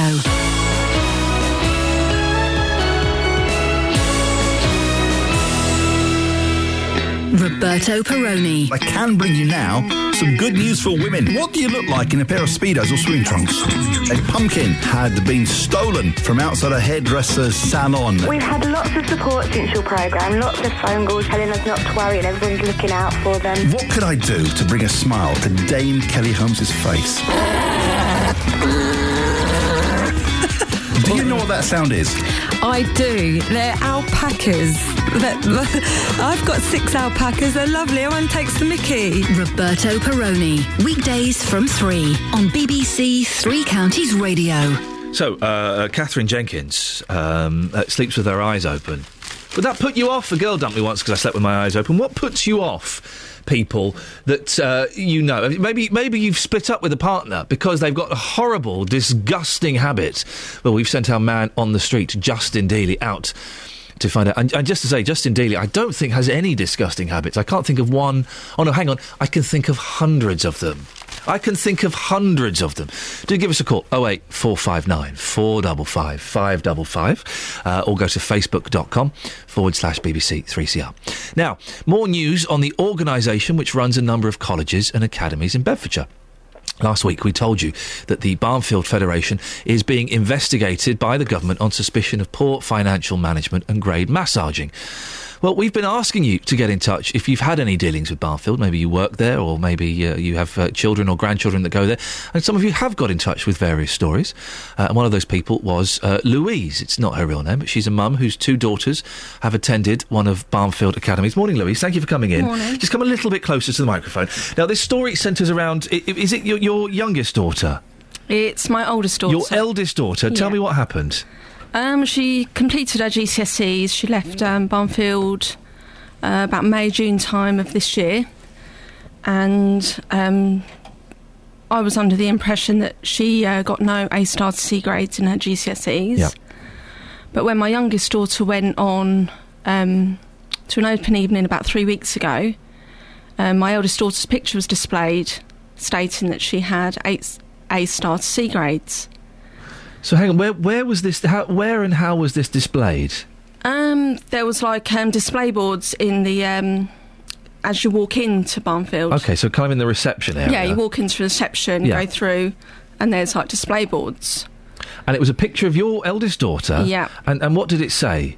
It just had her picture, her name, and underneath had 8 A-star to C grades. And she didn't get any A-star to C grades, no. did she? No. And we've looked at this. She got some passes and BTEC courses, didn't she? But not in the GCSEs. Not in GCSEs, no. It was your youngest daughter that spotted this? It was my youngest daughter and my husband, yeah. So they come back home and they say, Louise, you're not going to believe what we've just seen. We've seen our oldest daughter. It's saying she's got 8 A to C grades, GCSEs. How did you react to that?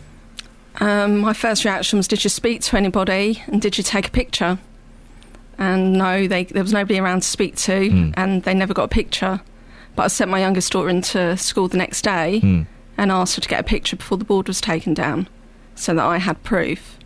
And so this board was there so that there'll be lots of parents coming in, lots of people coming in would see it and they go, hey, fantastic, look at this young lady. And I'm assuming there are pictures of other children as well that had achieved that. Did you speak to the school? I went down there, yes, and asked to speak to somebody about it. Yeah. I got a phone call back, and the lady on the phone, she was quite abrupt to me. Yeah.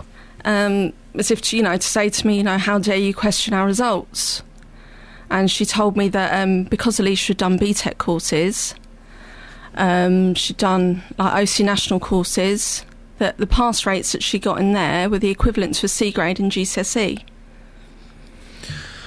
OK, but still, it would seem to me, as an outsider, it would seem a little bit misleading to have a sign saying this young lady got 8 A star to C grade GCSEs, but actually, if you were to delve deeper, she got kind of an equivalent to C in BTEC. So it seems a little bit misleading, I think is a polite way of putting it.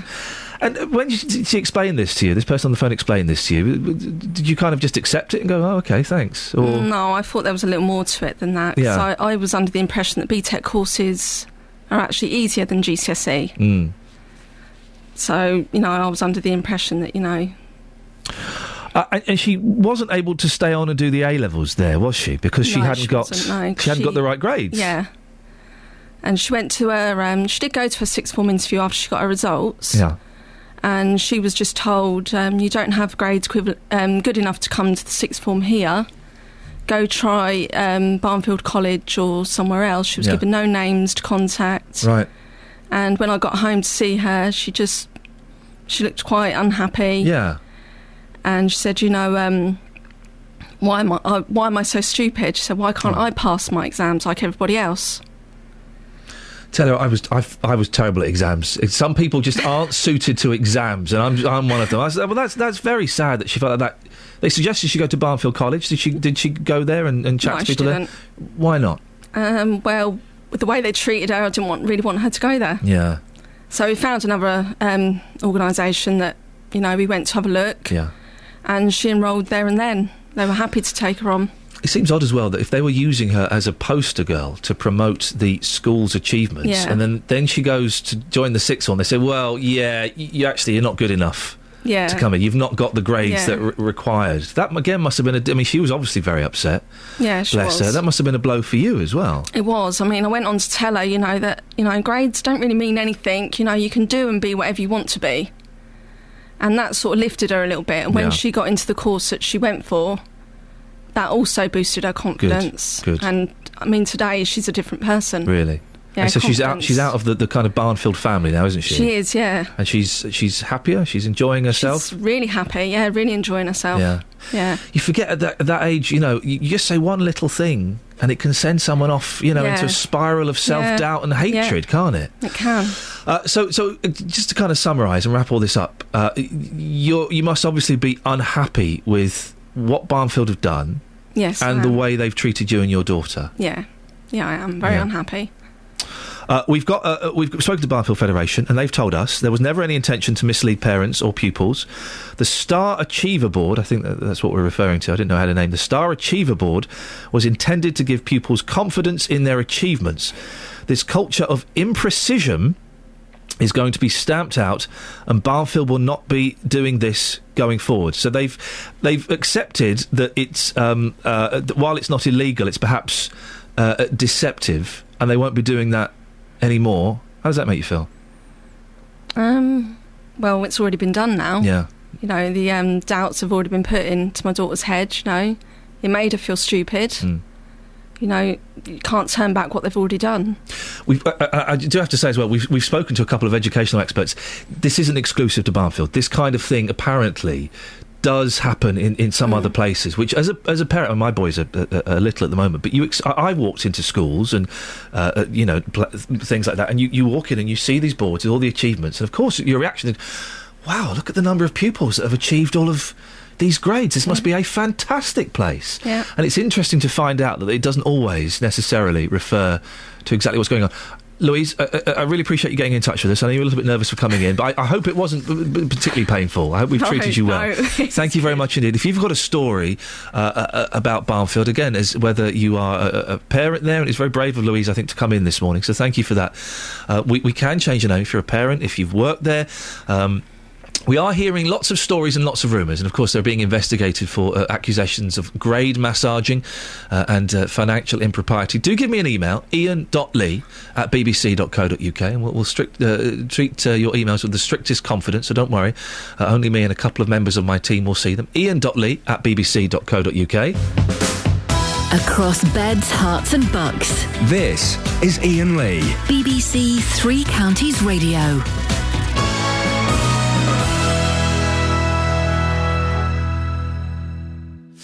Ian.lee@bbc.co.uk is the email if you want to get in touch. Sorry, I'm a little bit sniffly this morning. And that's also, get in touch if you've got a story about Barnfield, but also if you've got a story about anything. We have had some cracking stories the last month, I'd say, last 3 weeks, 4 weeks, some cracking stories that have come from you. Sending an email either to me, ian.lee@bbc.co.uk, or 3cr@bbc.co.uk. And I can't stress, they can be about anything. They can be a huge thing that affects the entire three counties, or they can be a tiny thing that affects you in your bedroom. It can be anything like that. Don't think it's too trivial, we will have a look at it. Ian.lee@bbc.co.uk. You can also give us a call as well. If you haven't got access to the internet, 08459 455 555. Let us know what it is. Try and give us as many details as you can. And if it's right for the show, then you may get to meet Justin Dealey, huh? It doesn't come much better than that. But if it's right for the show, then we'll certainly feature it in this show, and we'll try and look into it as deep as we can. If it's not right for the show, we've got lots of other shows. It might be right for JVS, or for Nick, or for Roberto, and we will forward it on to the relevant parties. So all of your emails and all of your Facebook comments and all of your phone calls get looked at and indeed listened to. 08459 455 555. Coming up to 7:30 on BBC Three Counties. Let's get the travel now. Here's Alice Glossop. Travel news for beds, cards and bugs. BBC Three Counties Radio. Thank you very much. On the M1 heading southbound between junction 9 for Redbourne and 7 for Hemel Hempstead, there are queues because of an accident that left a white van blocking lane 4. That has now been moved onto the hard shoulder, but there are long delays all the way back from Luton, and travel time is about 45 minutes. On the M25 going clockwise, all lanes have been reopened after an earlier accident which closed one of the lanes through the roadworks at 24 for Potters Bar and 25 for Enfield. That is still causing queues back to 23 for South Mimms though. Anti-clockwise on the M25, things are slow around junction 20 for Kings Langley. And in Luton, we've had calls from Bob, Amy and Michael to update us on this, so thank you for that. Dunstable Road heading eastbound has 2 lanes blocked at the junction under the M11. That's because of an overturned lorry. There are delays there past the hospital. On the trains, London Midland still has replacement bus service running between Watford Junction and St Albans Abbey because of a fallen tree on the line. This is Alice Glossop, BBC Three Counties Radio. Thank you, Alice. We're also asking this morning, what puts you off people? We've had a very naughty text from Steve. We're sending Justin Dealey out to investigate this. Investigate. He's going to go and bully a few drunks. No. We've sent Justin Dealey out, and Steve has texted us, does Justin Dealey turn the white bed sheets orange? I'm hoping you're talking about his tan, nothing else. Across beds, hearts and bugs. This is BBC Three Counties Radio.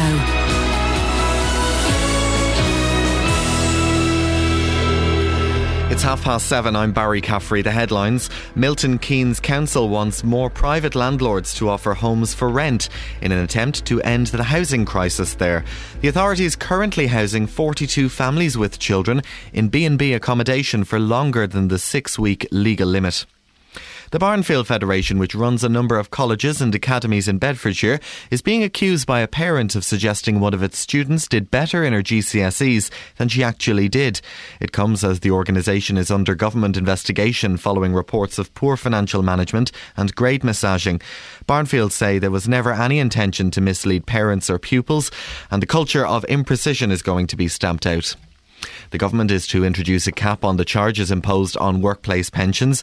Ministers say they want a full frontal assault on administration charges to stop savings being whittled away. And the weather: after a cold start this morning, there will be long spells of sunshine today. Maximum temperatures of 13 degrees Celsius, and that's 55 degrees Fahrenheit. Three Counties Sports. BBC Three Counties Radio. Chelsea won 2-0 at Arsenal as they progressed to the quarter-finals of the League Cup. Spanish international Juan Mata was one of their goal scorers, and he says he's just trying to impress his manager. I always tried my best, every training session, every game, and today is what I did. Obviously we have 24-25 players, but everyone wants to play. At the end of the day, it's a manager's decision, but I just try my best and respect all my teammates and just try to score an assist like I did today. Well, Leicester City, who are second in the Championship, caused a shock as they reached the last 8. They beat Premiership side Fulham 4-3. Stoke City are also through. They won 4-2 on penalties at Birmingham. In tonight's fourth round League Cup action, Newcastle play Manchester City at St James's Park and Tottenham take on Hull. England's cricketers will be without captain Alistair Cook, Kevin Peterson, Stuart Broad and Monty Panesar for their first tour match against West Australia, which starts later tonight. Cook has a bad back while Panesar has a bug. Peterson and Broad are both being rested.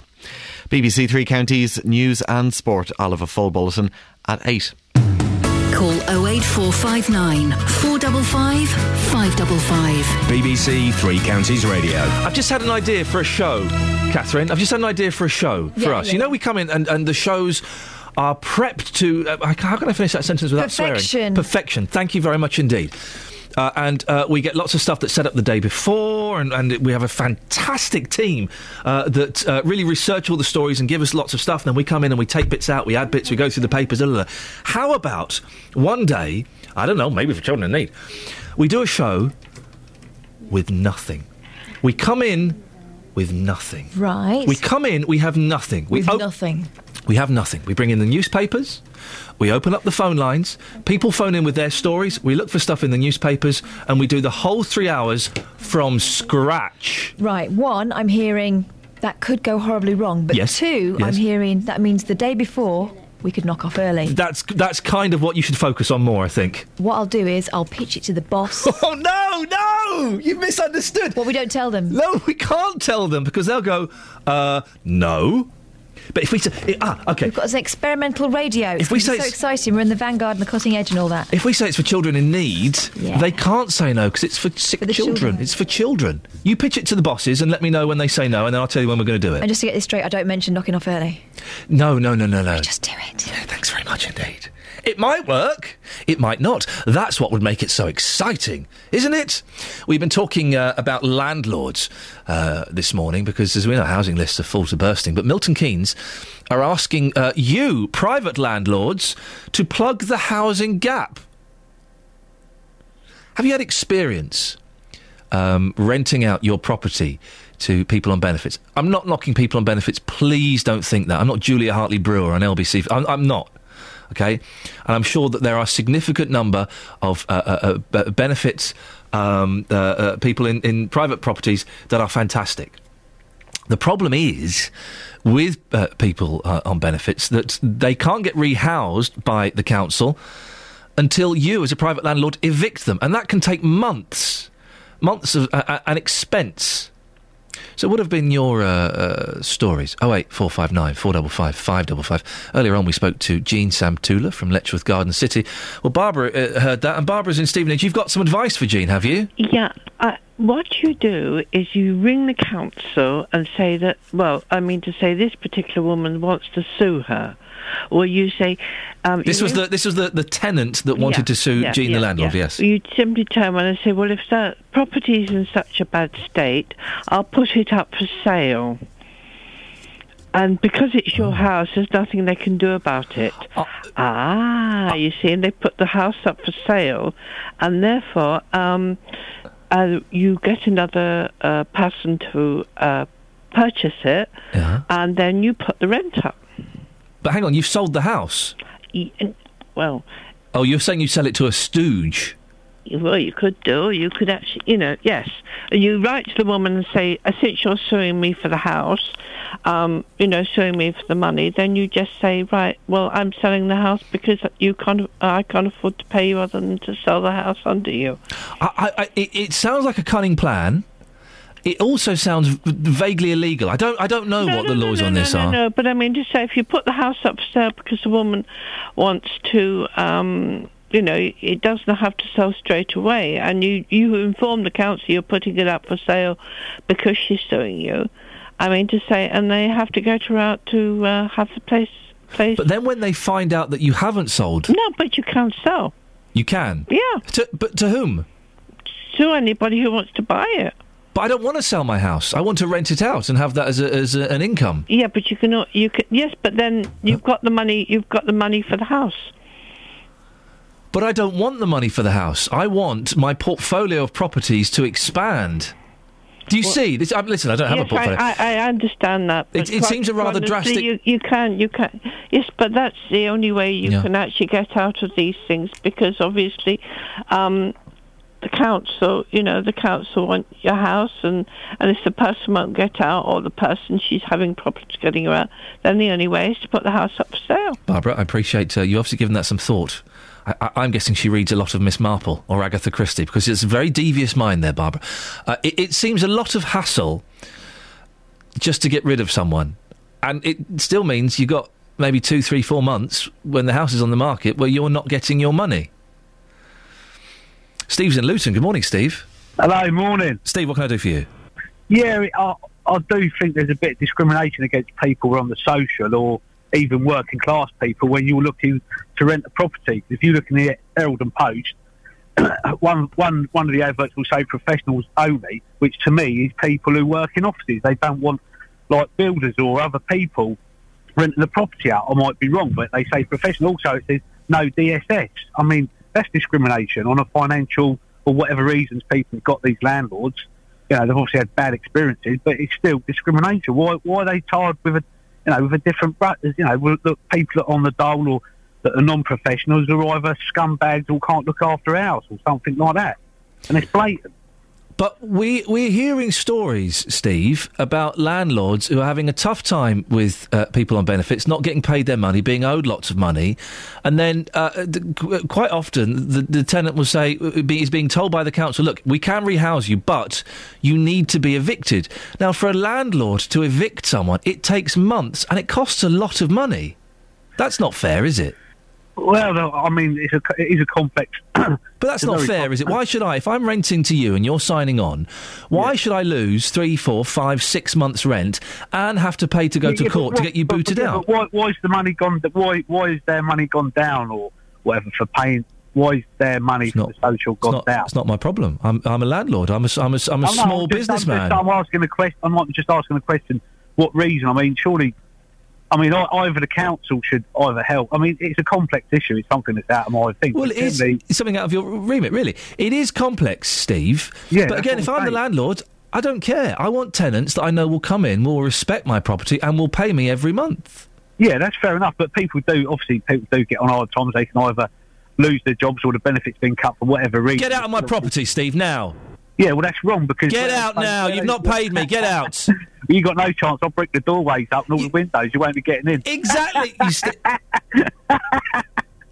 Anyway, there's got to be a fair line because at the end of the day, you've got to give people a bit of time to obviously reorganise and find another place to live. Steve, thank you very much indeed. What a delightful laugh you have. The laugh of a maniac. Thank you, Steve. What do you think to what Steve said? It's discrimination. You can't discriminate against people just because they're signing on. I tend to agree. Of course you can't. You shouldn't. I need to speak to someone who's got just normal tenants in and has had problems with them. How easy is it to evict those people? 08459 455 555. Now, this morning, we've been asking what puts you off people. Opera beauty Catherine Jenkins has revealed she sleeps with her eyes open. To be honest, she wouldn't get a look in. I know she's hot, but as soon as I found that out, I'd be... Oi, Catherine, get out. No, seriously, not waiting till morning. Put your clothes on. Out. You agree with me, don't you, Justin? Absolutely no chance. None of that business. Jenkins, Get out now. I'm not. You can call a girl. You can call a cab from the street. Pop it. On the front page of the Mail as well. I mean, Catherine Jenkins, I've got to be honest, Ian, nothing would put me off Catherine Jenkins. She is absolutely gorgeous. She's worth millions of pounds. And the key thing, she is a Luton Town supporter. Oh, for goodness sakes. She is, absolutely true. She was a primary school teacher in Luton, and what she used to do, when she used to do a lot of these sessions, let's say, in Wales at the National Stadium there, when she was performing the song, she would always try and mention Luton Town. She is a Hatter. So what could possibly put me off Catherine Jenkins? Has anything ever put you off, a girl, and you've had to dump them because of something? Yeah, do you know what? Mobile phone obsession. It always gets on my nerves, that. Do you know what I mean? I'm in front of you. Why do you need a mobile phone? I am your entertainment. I am here for you. Yeah. Is that the only reason you've dumped? I'm here for you. Is that the only reason you've dumped someone? No. Somebody said to me once, they came round and they looked at my CD collection and they started laughing at me because it was in alphabetical order. Oh, no. And I said, what? And she goes, well, you're a bit sad, aren't you? You've got your CDs in alphabetical order. And I said... Jenkins, okay. out. I said, listen... You're a nice girl. Yeah, quite funny, but this has got to end now. This has got to end. I can't have you laughing at my music collection. Go on your way. My CDs are in alphabetical order. Because we're normal people. We're normal, organised, sane people. Do you do the artists in alphabetical order or the albums? I do the artists, yeah, and then I have different sections for soul. Got a soul and Motown section. Got a punk section. It's in great order. I bet your 80s section is massive. It's absolutely huge. But why would you laugh at that, Ian? No, you shouldn't. Because listen, if I want to find the Beach Boys, I go to the top left. If I want to find Frank Zappa, I go to the bottom right. I know where everything is. It's not rocket science. Ladies, if you're laughing at our collection, seriously, you need to look at yourselves and look at yourselves seriously. Now, Justin, you've been speaking... Look at yourself, seriously! I just heard that. You've been speaking to the good people of Beds, Hearts and Bucks about what puts them off, haven't you? I have. I've been asking that very question. What might put you off? And here's what people have had to say. What would put me off somebody? Smell. Ladybo. Ladybo? Lady body odour. Yes. Smell. Yes, yeah, definitely. Have you come across that problem in the past? You come across it all the time down here. Come on, sir, let's put it out there. What would put you off?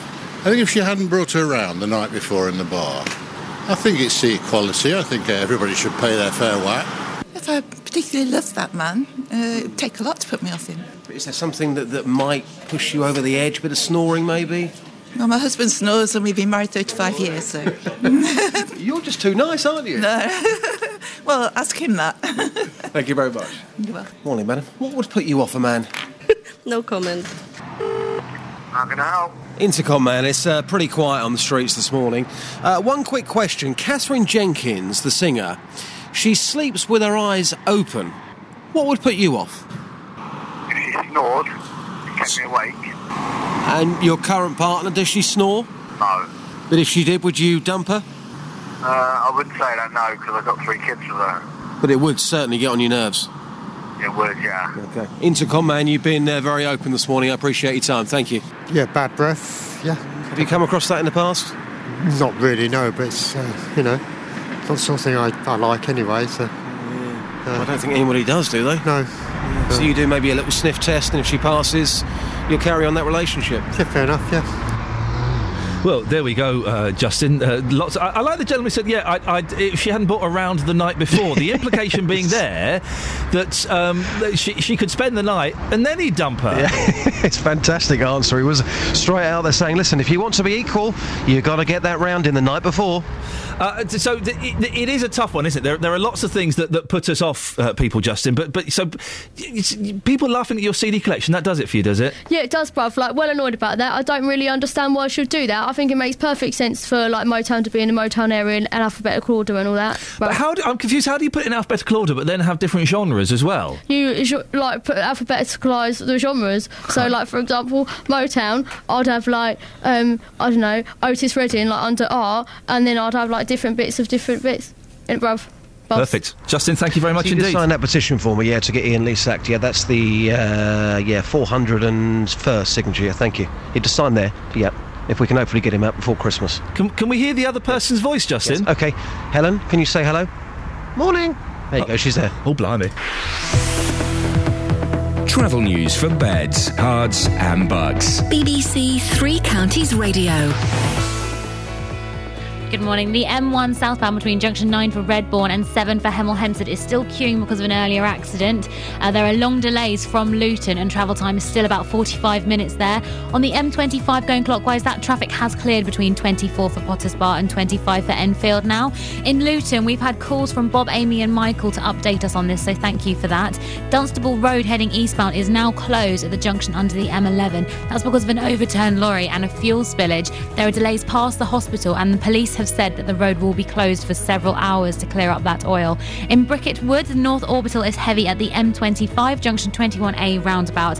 And on the trains, London Midlands have a replacement bus service running between Watford Junction and St Albans Abbey. The Metropolitan line has minor delays between Harrow-on-the-Hill and Aldgate because of a signal failure at Wembley Park. I'm Alice Glossop, BBC Three Counties Radio. Thank you very much indeed.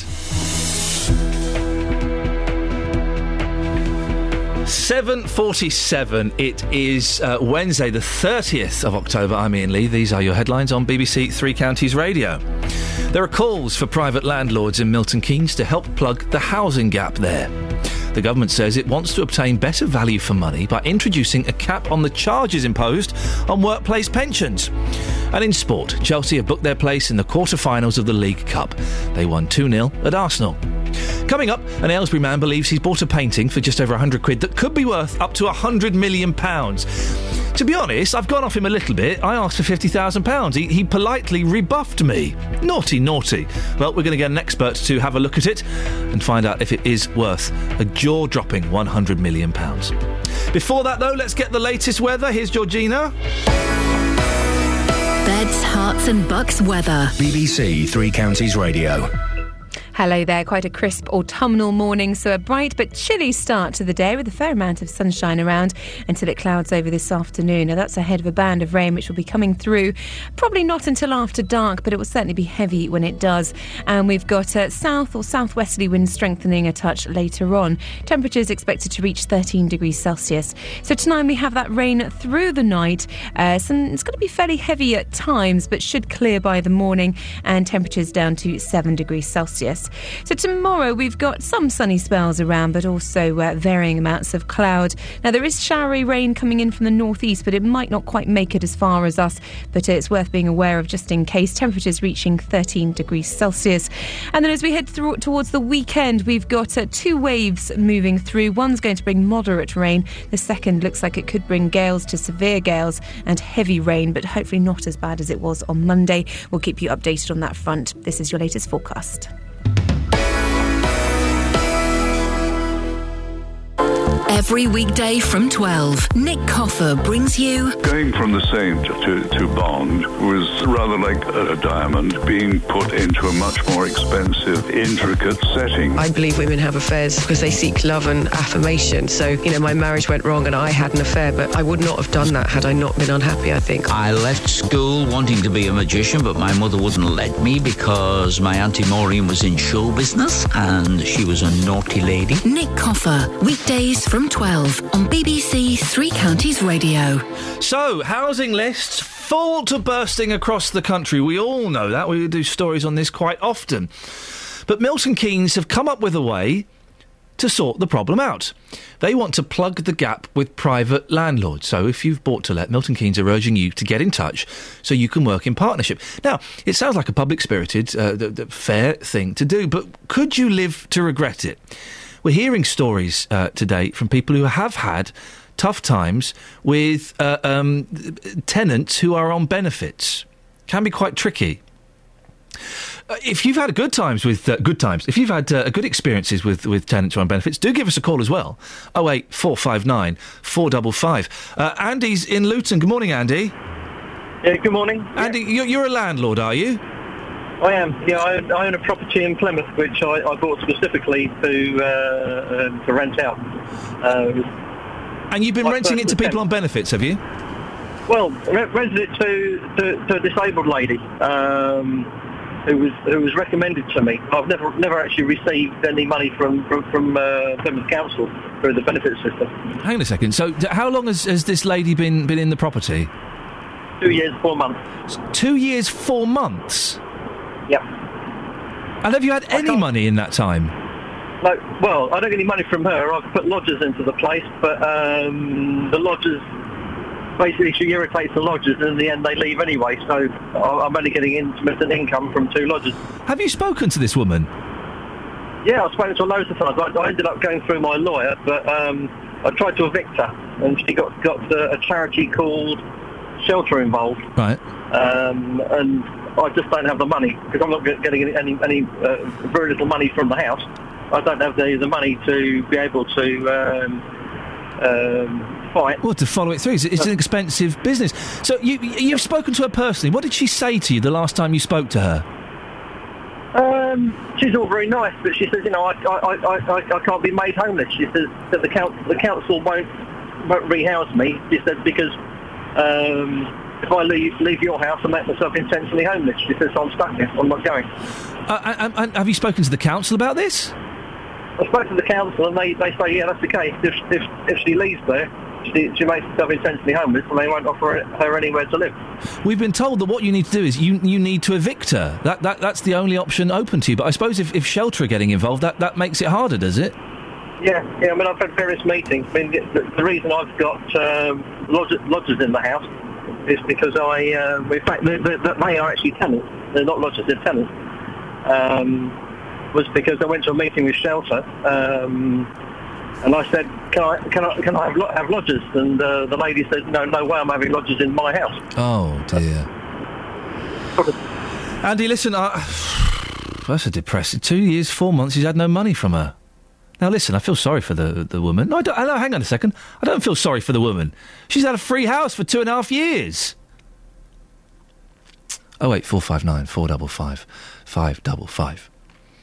Now, an Aylesbury man believes a painting he bought for just over £100 could be worth up to £100 million.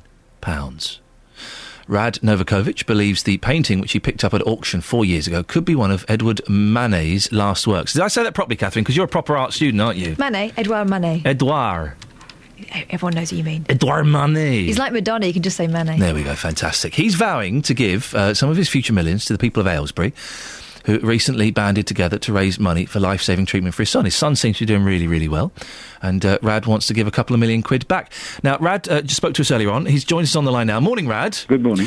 I really hope this is it, because wouldn't this be a fantastic story? Absolutely wonderful. You've shown it to the experts before, have you? And yes, I have. Has anyone agreed with you that this is a Manet? Yes, I've had a few people who've agreed with me. Unofficially, they can't come out and say it because it requires further investigation. Right. The facts I have are quite incredible. The problem is one has to be very careful how you publicise it, because there are unscrupulous people out there.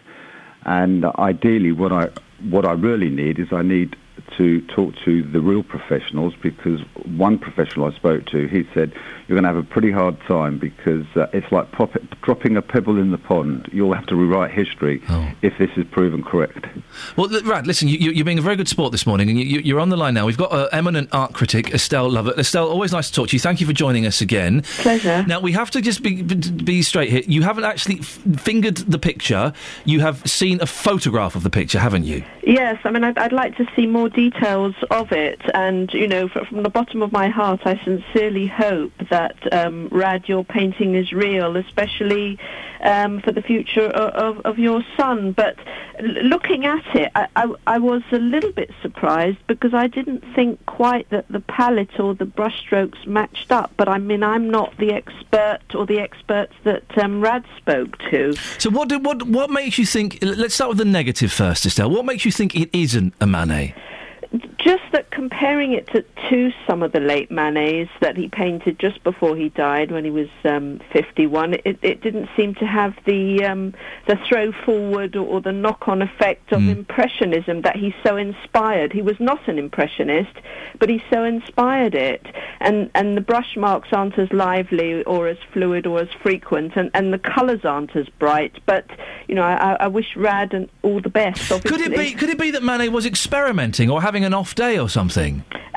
maybe had a bit of a hangover, and he wasn't quite up to scratch on this. Well, that's always possible. Artists are frequented by hangovers, but when I looked at it, I thought, oh my goodness, is this a Braque? But then I looked at the dates, and Braque wasn't born until 1882, and then I thought, oh, is this a Chagall? And Chagall wasn't born until 1887. So, if Rad is saying that it's a Manet, the dates fit, but I think that, well, I wish him all the best, but I'd like to see some more of the painting. You're not buying it. See it from a photo. Well, I personally am not buying it, no. He paid 110 quid for it?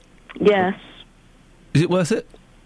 Well, if it's a real Manet for 100 million, then of course it's worth it. But then listen, how much do you pay if you go into a gallery and you buy a print, a poster? And then have it framed. So it's a bargain, whichever way around you look at it. Listen, Rad is convinced by this. What can he do to get a definitive answer? Well, there are auction houses that you can go to, great auction houses, Sotheby's, Christie's, Phillips.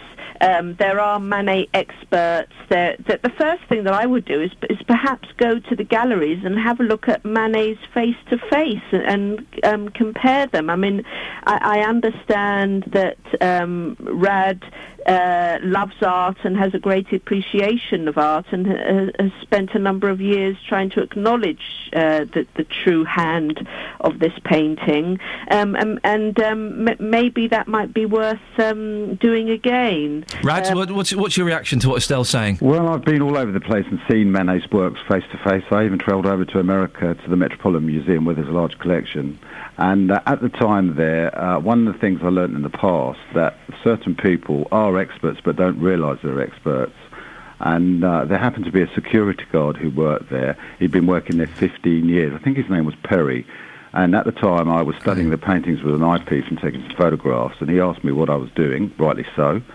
And I said to him, I've got a painting which I'm researching, and I believe it could be possibly the work of Edward Manet. So he said, is it possible for you to show me an image?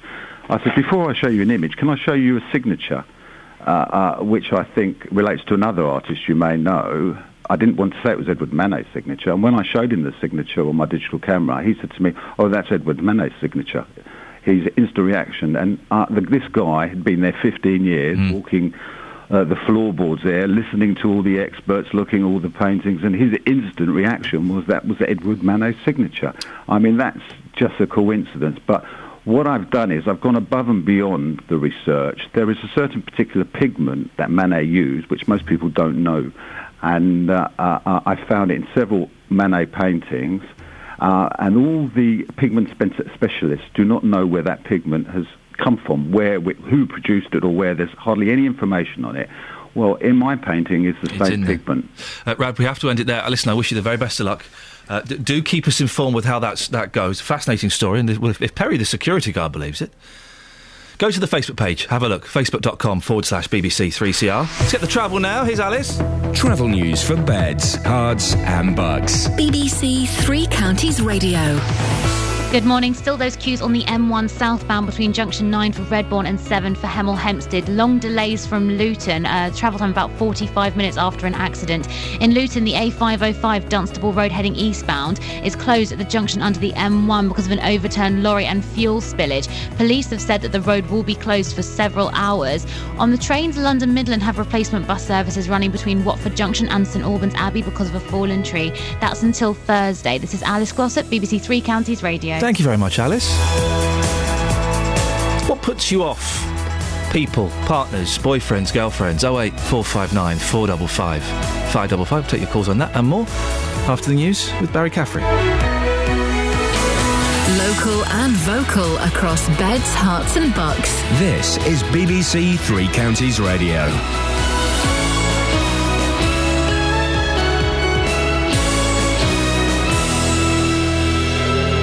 It's 8 o'clock, I'm Barry Caffrey. The headlines: calls for private landlords in Milton Keynes to plug the housing gap, claims Barnfield misled parents over GCSE success, and government to impose cap on pension charges.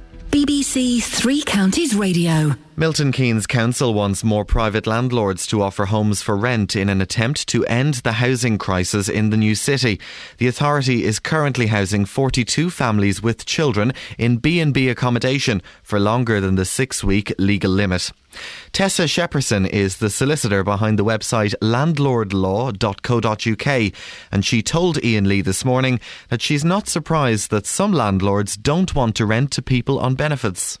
It is very unfortunate, but I mean there do tend to be more problems associated with benefit tenants than with not benefit tenants. There is this problem about if they need to be rehoused, they're told to stay there until they are evicted, and that causes a lot of problems all round. The Barnfield Federation, which runs a number of colleges and academies in Bedfordshire, is being accused by a parent of suggesting one of its students did better in her GCSEs than she actually did. I was under the impression that she got no A-star to C grades in her GCSEs. Yep. But when my youngest daughter went on to an open evening about 3 weeks ago, my eldest daughter's picture was displayed stating that she had 8 A-star to C grades. And she didn't get any A-star to C grades, did she? No. Well, it comes as the organisation is under government investigation following reports of poor financial management and grade massaging. Barnfield say there was never any intention to mislead pupils or parents, and the culture of imprecision is going to be stamped out. A businessman from Luton who fled to Pakistan after being charged with a £1.2 million tax fraud has been found guilty in his absence. Mohammed Farouk from Old Bedford Road had failed to make VAT payments and income tax payments for more than 11 years. The 53-year-old was found guilty of 2 offences of cheating the public revenue. The government says it wants to obtain better value for money by introducing a cap on the charges imposed by workplace pensions. Some employees who contribute to a scheme can end up paying hundreds of thousands of pounds in charges and fees over a lifetime. In sport, Chelsea are through to the quarter-finals of the League Cup. They won 2-0 at Arsenal last night. Stoke booked their place, beating Birmingham 4-2 on penalties. And Leicester City caused a shock as they beat Fulham 4-3. And the weather: after a cold start, there will be long spells of sunshine across most parts of the 3 counties. The winds will be light at first, but the southerly breeze will gradually develop during the afternoon. Maximum temperatures today of 13 degrees Celsius, that's 55 degrees Fahrenheit. Get the latest news and sport online at bbc.co.uk/3 counties.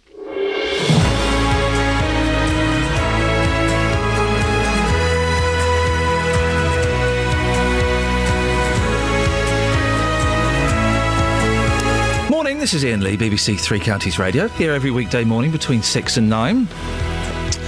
Lots coming up in the next hour of the show, including calls for private landlords to plug the housing gap, more on claims that Barnfield misled parents over GCSE success, and, well, Justin Dealey has really taken the last half an hour to heart. He's mentioning his CDs are in alphabetical order, mine too. He once dumped a girl because she laughed at his CDs. Would you laugh at CDs in alphabetical order? There's nothing wrong with that, is there? Facebook.com/BBC3CR. Send me a text, 81333. Start your text 3CR, or you can give me a call, 08459 455 555. Across beds, hearts and bucks. This is BBC 3 Counties Radio. Before we go any further, we've had a call from Robert in Gravenhurst. Good morning, Robert. Good morning, Ian. Robert, why have you called in this morning? Well, I'm worried because I've been put in poverty, Ian. You've been put in poverty? Yes. In what way? How have you been put into poverty? I've been retired on ill health, and after paying council tax, rent, me electric and me water, I have no money for food. How old are you, Robert? I'm 52. I've been retired on ill health. And when did that happen? I got hit on ill health in 2003, but I've only just started to pension me off from this year, from the 1st of the 8th. So, what you were being paid a kind of a sort of a salary, even though you were off ill. Yeah. And that's been now cut because Well, what I was claiming benefits because my company stopped my money. Okay. So I was on benefits. Then my benefits stopped because I've got my pension coming in. But after paying all my bills and my rent and everything, I won't be able to eat. You know what I mean? So you got no money for food at all? At the moment, no. Not until... I'll have money coming in, but the point is I won't have no money for food because I've got to pay bills and, you know what I mean, and electric and towards my rent and council tax. When does your money come in so you can get something to eat? It comes in at the end of this month. The end of the month? Well, OK, so the end of October? Yeah. OK, so there's not too long to go, because we're on the 30th now, I think. So there's not too long to go. But have you eaten today? Not at the moment, no. I can get a breakfast, but after that, I've got a little bit in my freezer, but after that's gone, I don't know what to do. This must be quite worrying for you, Robert. It is really, yes. But, I mean, I've had people out trying to help me, but budget me funds, but how can you when you've got nothing to live on after you've paid all your bills and that? So who's been helping you? I've had the Housing Association, I've had a lady from them. Yeah. They've been really brilliant. What have they done to help you? They've helped me, look at the letters I've had come in from the beds, central beds and everything. Yeah. But, it's just crucifying me at the moment. So are you in debt, Robert, or are you kind of keeping your head above water? I will be getting into debt, yes.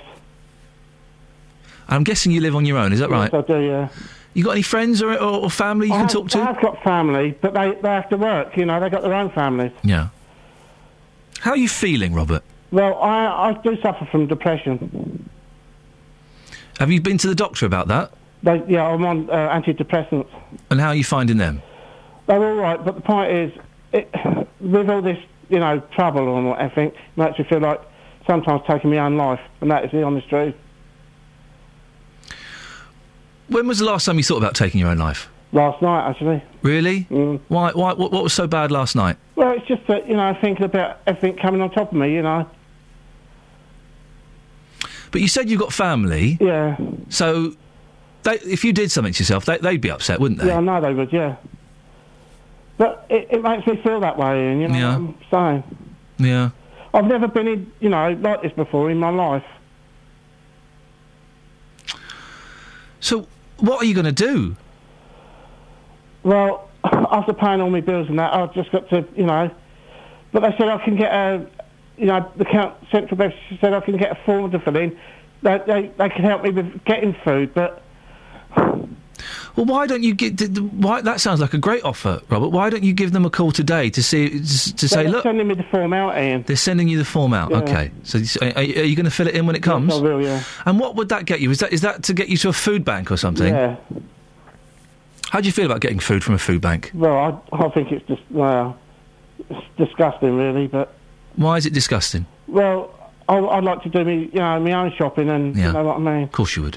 But you know that you're not in a position at the moment, are you, to do that? No. So I wouldn't feel, I don't know, embarrassed or ashamed for getting food from a food bank. That's what it's there to help. It's there to help people when they're struggling a little bit.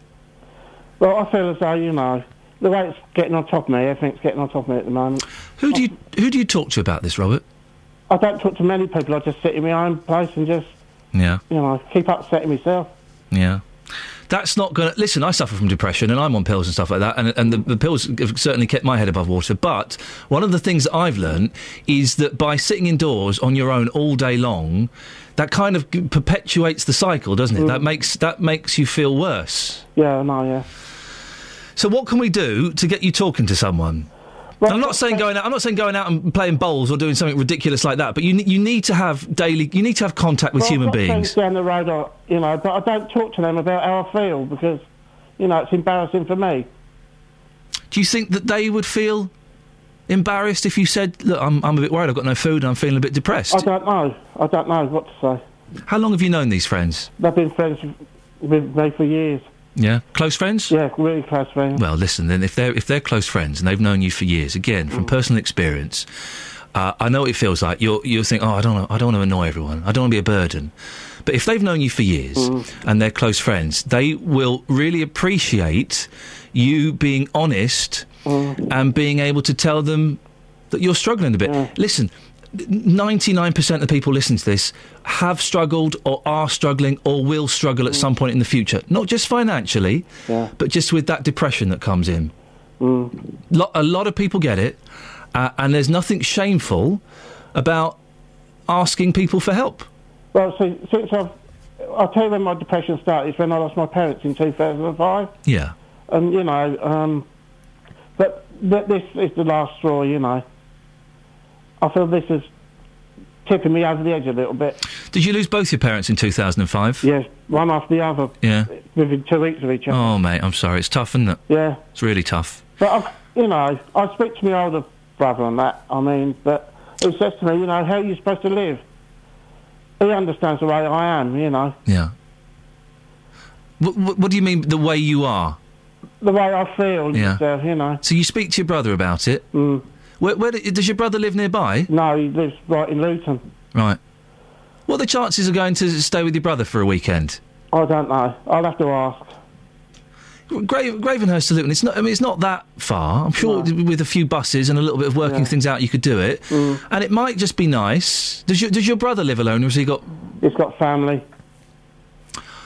Well, you could, at the very least, you could say to him, look, any chance I could just come over Saturday night and just sleep over Saturday night and have breakfast with you and the family? Yeah. Because that would be kind of nice. That would make you feel... It would, yeah. It would be nice, wouldn't it? And I'm sure is he a good brother? He is, yeah. Yeah? Yeah. Do you love him? I do. Yeah, and he loves you? Mm. I'm sure he'd love you to come over for dinner on Saturday night, breakfast Sunday morning. Wonderful. Yeah. 2 good meals. Yeah. It doesn't solve the problem. No, I know. But it moves things along a little bit. Ring, you know. What can I do, Robert? I don't really know, but I just wanted to chat, actually. Yeah. Yeah. Because you're obviously reaching out for something. Yeah. Is it just the loneliness? It's the loneliness and, you know, struggling, you know. Yeah. Well, listen, you can give us a call any time you want. Okay. That's an open invitation. We might not always be able to put you on air, but you give us... We'll try to when we can. If the show's not... You know, sometimes we're a bit busy, but you can give us a call any time you want. Okay, thank you very much. And also... Don't... how do I say this without sounding patronising? There isn't really a way of saying this without it. Don't do anything stupid. Because you've got your brother, you've got your friends, you've got the fella that lives up the road. Yeah. They would be devastated, wouldn't they, if you did something? Yeah. Yeah? So, what are we going to do? When's the form coming to sort out the food bank? They sent it out yesterday. They sent it out yesterday, so it might come today. Hopefully it'll come by the weekend.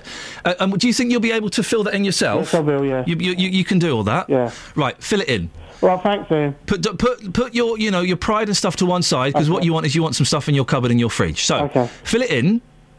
Have you thought about... And these aren't for everyone, and don't take this the wrong way. Have you thought about calling up someone like, I don't know, the Samaritans? I haven't, no. Because they're not just there to stop you jumping off a bus, off of a car park or anything. They're there, they'll just chat to you. Okay. So if you're feeling really lonely, it's sort of, for me, it was always about 3:30 in the afternoon. Yeah. When it would kick in.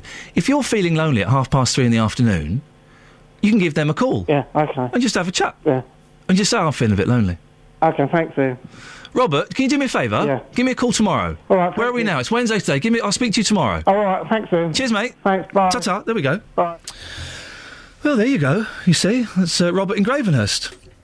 He's having a rough old time, isn't he? 08459 455 555. I don't want to make this let's all phone in and help Robert kind of thing, but if you've got any practical suggestions or solutions, I don't want to sound all patronising either and all let's, come on, Robert, cheer up. But if you've got any practical solutions, maybe you've been in a similar situation as Robert, and it was all a little bit bleak, and you've managed to come out the other side. What did you do? What else can you do? Do give us a call, 08459 455 555. Well, hopefully we'll speak to Robert again tomorrow, just to make sure everything's all right and that he's keeping his head above water. And maybe we'll come up with a few more suggestions as well. I think he should definitely go back to his doctor. I didn't mention that. We'll speak to him later and we'll have a chat. Facebook.com/BBC3CR. You can send me a text, 81333. Start your text 3CR. Or you can give me a call, 08459 455 555. It's coming up to 8:15 on BBC Three Counties Radio. Let's get the travel news now. Here's Alice. Travel news for beds, cards and bugs. BBC Three Counties Radio. Thanks very much. On the M1 southbound between junction 9 for Redbourne and 7 for Hemel Hempstead, that is finally starting to clear a bit. It is slow because of an earlier accident. Congestion back to the Toddington services with a travel time of about 35 minutes. On the M40 heading northbound, things are heavy from the Denham roundabout and the A40 up to the M25. On the M25 itself, going clockwise, there are queues between junction 18 for Chorleywood and 16 for the M40. In Luton, that accident at the A505 for Dunstable Road heading eastbound is closed at the junction under the M1 because of an overturned lorry and fuel spillage. There are delays back to Shakespeare Road. The police have said that the roads will be closed for several hours because of clearing up the oil. In Watford, the A411, that's Lower High Street, is heavy just around the Bushy Arches. And in Borehamwood, the Barnet bypass, it has queues between Stirling Corner and Mill Hill Circus. On the trains, London Midland has replacement bus services running between Watford Junction and St Albans Abbey because of a fallen tree after the storm. That should be going on until Thursday. This is Alice Glossop for BBC Three Counties Radio. Thank you very much. Right, it's 8:16. It's Wednesday, the 30th of October. I'm Iain Lee. These are your headlines on BBC Three Counties Radio. Councillors in Milton Keynes are asking private landlords to offer more homes for rent to help tackle the housing crisis there. A businessman from Luton who fled to Pakistan after being charged with a £1.2 million tax fraud has been found guilty in his absence. And in sport, Chelsea are through to the quarter-finals of the League Cup. They won 2-0 at Arsenal. Weather, a cold start to the morning, but it'll be sunny later with maximum temperatures of 13 degrees Celsius. Coming up, more news on the organisation which runs a number of colleges and academies in Bedfordshire. BBC Three Counties Radio.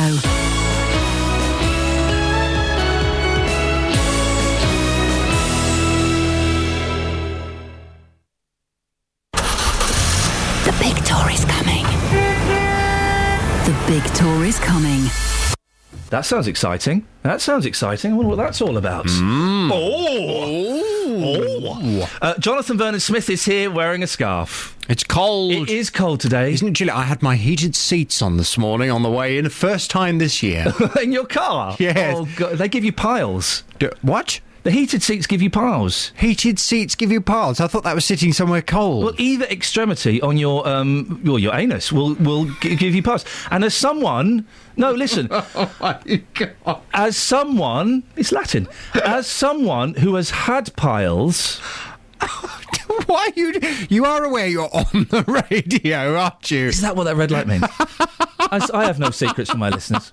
As someone who has had piles and had them banded... Oh. Trust me, JVS, you do not want to go there. Oh. You do not want to go there. It was awful. Hellish. Yeah. I nearly said something else there, but I managed to stop myself. But I've had my heated seats for a number of years now. I've never had piles. How's your anus? Is it good? Stop it. Is it good? It's perfectly fine. Good. Well, just be warned. There is nothing worse. Well, there is one thing worse. What's that? I had that as well. I did. Did you? Do I say it on the radio? No, okay. Please. I'll write it down. I have no idea what you're talking about. You've got a devilish glint in your eye that makes me worried. It's all in the same area. Oh, it's just being written down, ladies and gentlemen. You're laughing at that, are you? You could have that. Is that called a pilonidal sinus? I don't know what the medical term is. I've had a pilonidal sinus. Did you have to have it? Did you have to have your anus sewn up? No. Can I tell you what's going on my show? Please. Don't be scared of the truth. You really are scaring me today. Oh. What's on your show today? Coming up on this morning's Big Phone In from 9, should parents be allowed to take their children out of school to go on holiday? This morning, parents are going to be handing a petition to the Department of Education demanding they be allowed to take their children out of school during term time to go on holiday. 126,000 parents have signed this petition in the hope the government might reverse the blanket ban on term time holiday that was introduced last month. Well, campaigners argue that families can no longer afford the cost of travel or accommodation during traditional school holidays.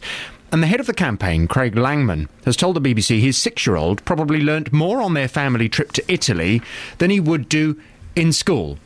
So from 9 this morning, I want your views on this. Should parents be allowed to take their children out of school to go on holiday? 08459 455 555 for your views, please. I don't know where I sit on this. That's an unfortunate choice of words, bearing in mind our previous conversation. Yes. I don't know on this, because, sometimes going off to Egypt and to Italy and to see these one things, but going off to, Butlins or Frigiliana when you're supposed to be at school or working, really, it's not particularly cultural, is it? What? It's not particularly cultural. Have you ever been to Frigiliana? I feel like I have, having known you for a year. There's an awful lot of culture in Frigiliana. There's an awful lot of wine there, it would seem, as well. Admittedly, that as well, but there is some culture. And let's face it, I mean, I'm not a parent, so what do I know? But I do remember back to when I was at school myself. Yeah. Don't you remember the last week of term? Yeah. I mean, how much work did you do? It used to be at my school, particularly junior school, it was all about helping the teacher take the board down and clearing up the classroom. Don't you remember? You never did anything. Bring your toys in on the last day of term. Exactly. Yeah. So, I mean, you can understand, can't you, why some parents may say, well, what's the point of my child spending a week at school helping the teacher tidy up the classroom and take the display off the wall when I could take them off to a luxury week in Faliraki where they could learn all kinds of interesting things about life? About water slides. Well, possibly. But then don't children get enrichment from a week of fun? I want your views from 9. Should parents be allowed to take their children out of school to go on holiday? Jonathan, thank you very much. Oh, do me a favour. What? Don't use those heated seats. Across beds, hearts and bucks. This is Iain Lee. BBC Three Counties Radio.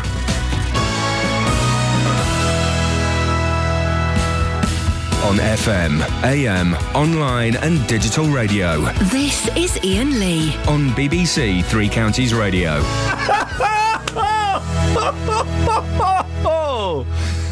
JVS! Get him to tell you what he just said to me. We spoke to Robert about... we spoke to him 5, 10, 15 minutes ago. He's having a bit of a tough time. 52, he's can't work because he's ill, and he's not very happy, and he's feeling a little bit worried about where that unhappiness might lead him. Stephen the Meltman's online. Morning, Stephen. Hello again, Ian. How are you? Yeah, I'm fine, thank you. I'm a little bit. I'm trying to think of the right word. I'm slightly concerned about Robert, who we spoke to earlier. I'm sure he'll be fine, but just things like that make me, feel a little bit sad. Me too. Me too. I mean, I don't think it's right that blokes should suffer like that. And I mean, if there's anything I can do, I mean, in any little way, I can give him a couple of pints of milk all over bed or something like that, just to keep him going. Could you heat his milk bottles for him? I can do that, yeah. Would you seriously? Listen, I don't want this to turn into a kind of charity case for Robert, because he deserves more than that. And he's obviously got pride. But a couple of pints of milk and a loaf of bread, you'd be all right with that? Yeah, no problem. I thought the best way to do it is if I could leave some at the depot, if Justin could pick it up from there and take it around to him. We will sort something out, Stephen. Listen, go speak to Catherine. You're a top bloke. Thank you. And I don't want this to turn into a... let's all rally round. But it just makes me sad. And there's something bigger in this, isn't there? It's men... Is it men of a certain age? Maybe... I don't know, maybe it affects men more. I don't know, this loneliness and this depression. Maybe it is women of a certain age as well. You're right, Catherine, there is a pride thing about going to the doctors or going to your brother or going to your mate and saying, do you know what, I feel flipping miserable. Thought about topping myself last night. That's how bad it is. It's hard to say that, isn't it? Maybe we'll have a look into that at a later date. 08459 455 555. Now, Milton Keynes, like many places at the moment, is struggling to cope with the number of people on its council house waiting list, which is why it's urging private landlords to help plug the gap. Trouble is, there's a real reticence to let people on benefits take these places. We've heard a few horror stories this morning to suggest that when the deal goes sour, it can go really sour. Well, earlier this morning, we spoke to solicitor Tessa Shepperson. It is very unfortunate, but I mean, there do tend to be more problems associated with benefit tenants than with not benefit tenants. There is this problem about if they need to be rehoused, they're told to stay there until they are evicted, and that causes a lot of problems all round. Well, Edith Ball joins me, the councillor in charge of housing in Milton Keynes. It can be unfair on the landlord, the system, can't it, Edith? It can indeed, yes. Which is why we've put out a letter to a number of big private landlords in Milton Keynes and rental agents to see what if anything, we can do to assist, because we do need more private rented properties. I guess the thing that we're hearing is that councils are advising tenants on benefit that if they want to be rehoused, to stop paying their rent and wait to be evicted. Yes, Is that advice that Milton Keynes Council would give to tenants? Well, I think it's general advice that all councils give, because clearly they've got a homelessness problem. They don't want to make it worse by even more people landing at the door to be housed. So, but I recognise that is not really very helpful, and I want to try and turn this around. So we've written to landlords and rental agents, a few big ones in Milton Keynes, and asked them to come to the council. I want to listen to them to see what we can do to improve the situation. We do already have around 300 houses, actually, that are accessed from the private sector to help us, but I need that to be a larger number. And how many of those tenants have the council advised to not pay their rent and wait to be evicted? Well, this is an interesting thing. It's only in a very few cases where we have an issue, but of course they're the ones that hit the news. Well, they're also the ones that affect small landlords, that affect their pockets. So you can see why landlords would be reluctant if there is a chance that the council, who want them to rent out these properties, would then at a later date say to the tenant, don't pay your rent, wait to be evicted. Absolutely. Well, now, we already do actually apply a lot of monies in to help private landlords in terms of rental guarantees, but what we tend to do is we put the guarantees in at the front of the process, so 3 months rent in advance. But what I'm hearing from the landlords is the big problem is at the end of the process, when occasionally they get a bad tenant, then it can take up to 4 months to evict, and they lose 4 months without any rent, yes. plus expensive legal fees. Yes. So what I want to do is look at, to make sure we're actually applying the monies that we do apply, and I've said before on the radio we have nearly £2 million worth of funds to help on homelessness. I want to make sure we're applying it in the best way possible. I'm not convinced we are at the minute. So I want the landlords and rental agents to come in, and hopefully it's going to be next week, to talk to the council and see what we can work out together. So would you, with that £2 million, would you, for example, pay the landlord's legal fees if they had to evict someone? Well, anything's on the table. I want to listen. I'm not going to prejudge any situation. I want to listen to the landlords and agents and see what solution we can put together. But I am convinced that because of the amount of money we already place into that process, there is going to be a solution in here somewhere. If I could just get another 50 houses, it would help enormously. And the bed and breakfast situation is improving. We're now down to 73 from 93, which is good. If I can get 50 houses, then I can shift that number significantly downwards again, which is what I want. If landlords want to get involved, Edith, how do they make contact? Well, they can contact the council. I can, if they go on to council's website, there'll be a telephone number they can ring. Yep. But what I want to do first is, these 9 that we've written to, I'd like to hear from them first. And then we do have a landlords forum in Milton Keynes. We meet regularly with landlords. What I'd like to do then is share our findings with that bigger forum and see how we go from there. I'm convinced there is an answer in here somewhere. Well, listen, best of luck, Edith. Thank you very much for coming on. We'll follow this story closely as it affects lots of people in Beds, Herts and Bucks, and obviously specifically in Milton Keynes with your case. Thank you very much. 08459 455 555 is the telephone number. Facebook.com/BBC3CR, or you can send me a text, 81333. Start your text 3CR. And I'll flag this up again. Don't forget, you can keep sending me emails. I'm getting lots of nice emails this morning, including an invitation to the Harpenden pantomime. Who's starring in the Harpenden pantomime? Let's have a look. Hang on a second. It's someone from Tiswas. Oh, it's Sally James. Sally James is in it. Quah. Hey? Quah. Right, let's get the travel news now. Here's Alice. Travel news for Beds, Herts and Bucks. BBC Three Counties Radio. Thanks very much. On the M1 heading southbound between junction 9 for Redbourne and 7 for Hell Hempstead, that's still slow after that accident earlier on today, with congestion back to the Toddington services. Travel time just over half an hour there. On the M25 going anti-clockwise, there are queues between junction 18 for Chorleywood and 16 for the M40. And Luton's got some problems on the A505 this morning, which has been closed at the junction under the M1, as after an overturned lorry caused a fuel spillage there. Police have said that the road will be closed for several hours, and that's to kill clean up the oil there.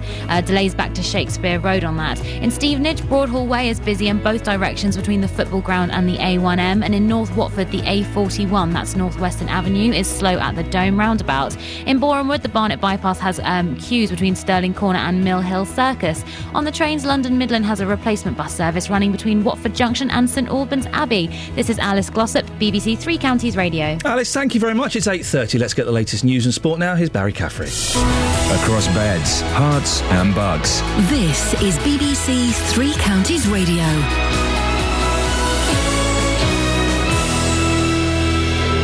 It's 8:30 here. The headlines. There are calls for landlords in Milton Keynes to rent out more private homes to plug the housing gap there.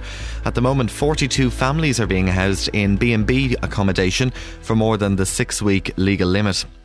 A parent has described how the Barnfield organisation misled people into believing her daughter got better GCSE results than she actually did. Barnfield say there was never any intention to mislead people. The government says it wants to obtain better value for money by introducing a cap on the charges imposed on workplace pensions. Some employees who contribute to a scheme can end up paying hundreds of thousands of pounds in charges and fees over a lifetime. And the weather: after a cold start to the morning, there'll be long spells of sunshine. It'll be relatively windy today with a southerly breeze. Maximum temperatures of 13 degrees Celsius. That's 55 degrees Fahrenheit. Three Counties Sports. BBC Three Counties Radio. Arsenal failed to reach the quarter-finals of the League Cup. They lost 2-0 at home to Chelsea. However, Arsenal's manager Arsene Wenger says it wasn't a poor performance. We played quite well, but we're not efficient enough, especially defensively, and made it difficult for ourselves from that on. But they are good on counter-attack, and on one of them in the second half they took advantage of it. But overall, I still think there's a lot of positives in that game. Leicester City, who are second in the Championship, caused a shock as they reached the last 8. They beat Premiership side Fulham 4-3. Stoke City are also through. They won 4-2 on penalties at Birmingham. In tonight's fourth round action, Newcastle play Manchester City and Tottenham take on Hull at White Hart Lane. Rugby union now, and England will be without their Lions line-out specialist Jeff Parling for Saturday's Autumn International against Australia. He's been ruled out after suffering concussion in training. And the England cricket captain Alistair Cook will miss the opening match of England's Ashes tour against Western Australia in Perth. Cook has a stiff back and will be joined on the sidelines by Monty Panesar, who is a bug, and Stuart Broad and Kevin Peterson, who are both being rested.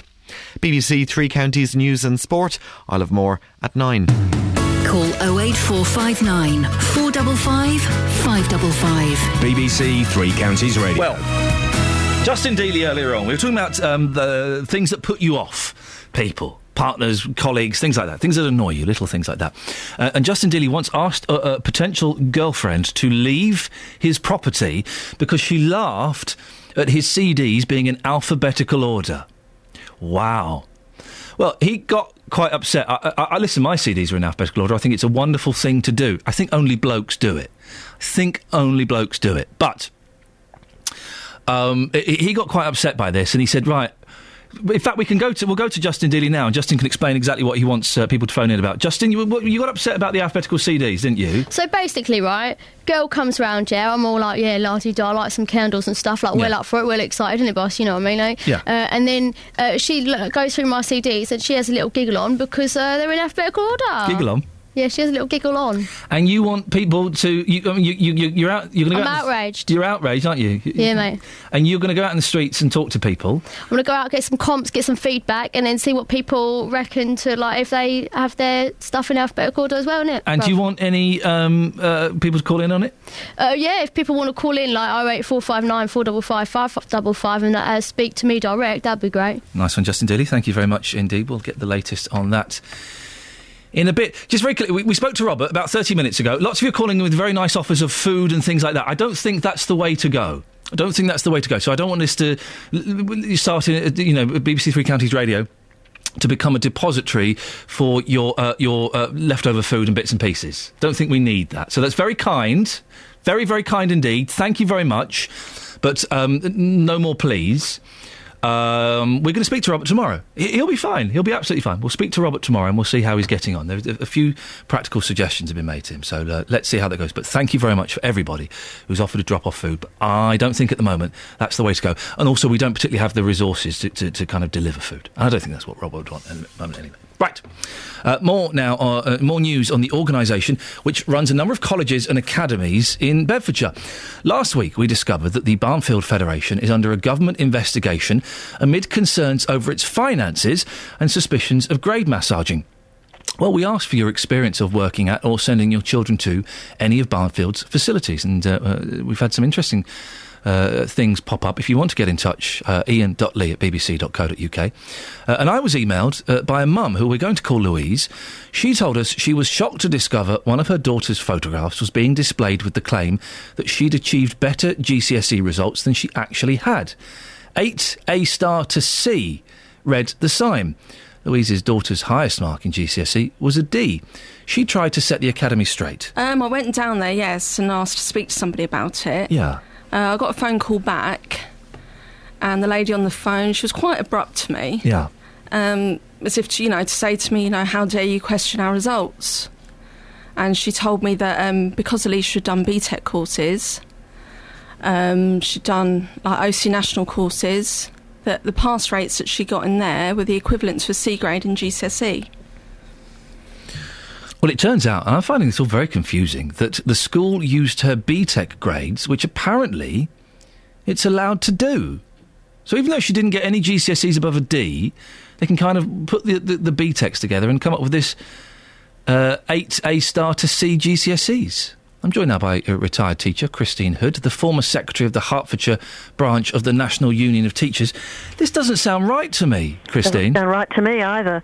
No, I think that sounds a terrible situation for that mother to have found out and then to have been treated in such an abrupt way is appalling. The underlying problem, of course, is league tables. Right. That is the issue, where schools, vie against each other to be in a certain division of the league tables.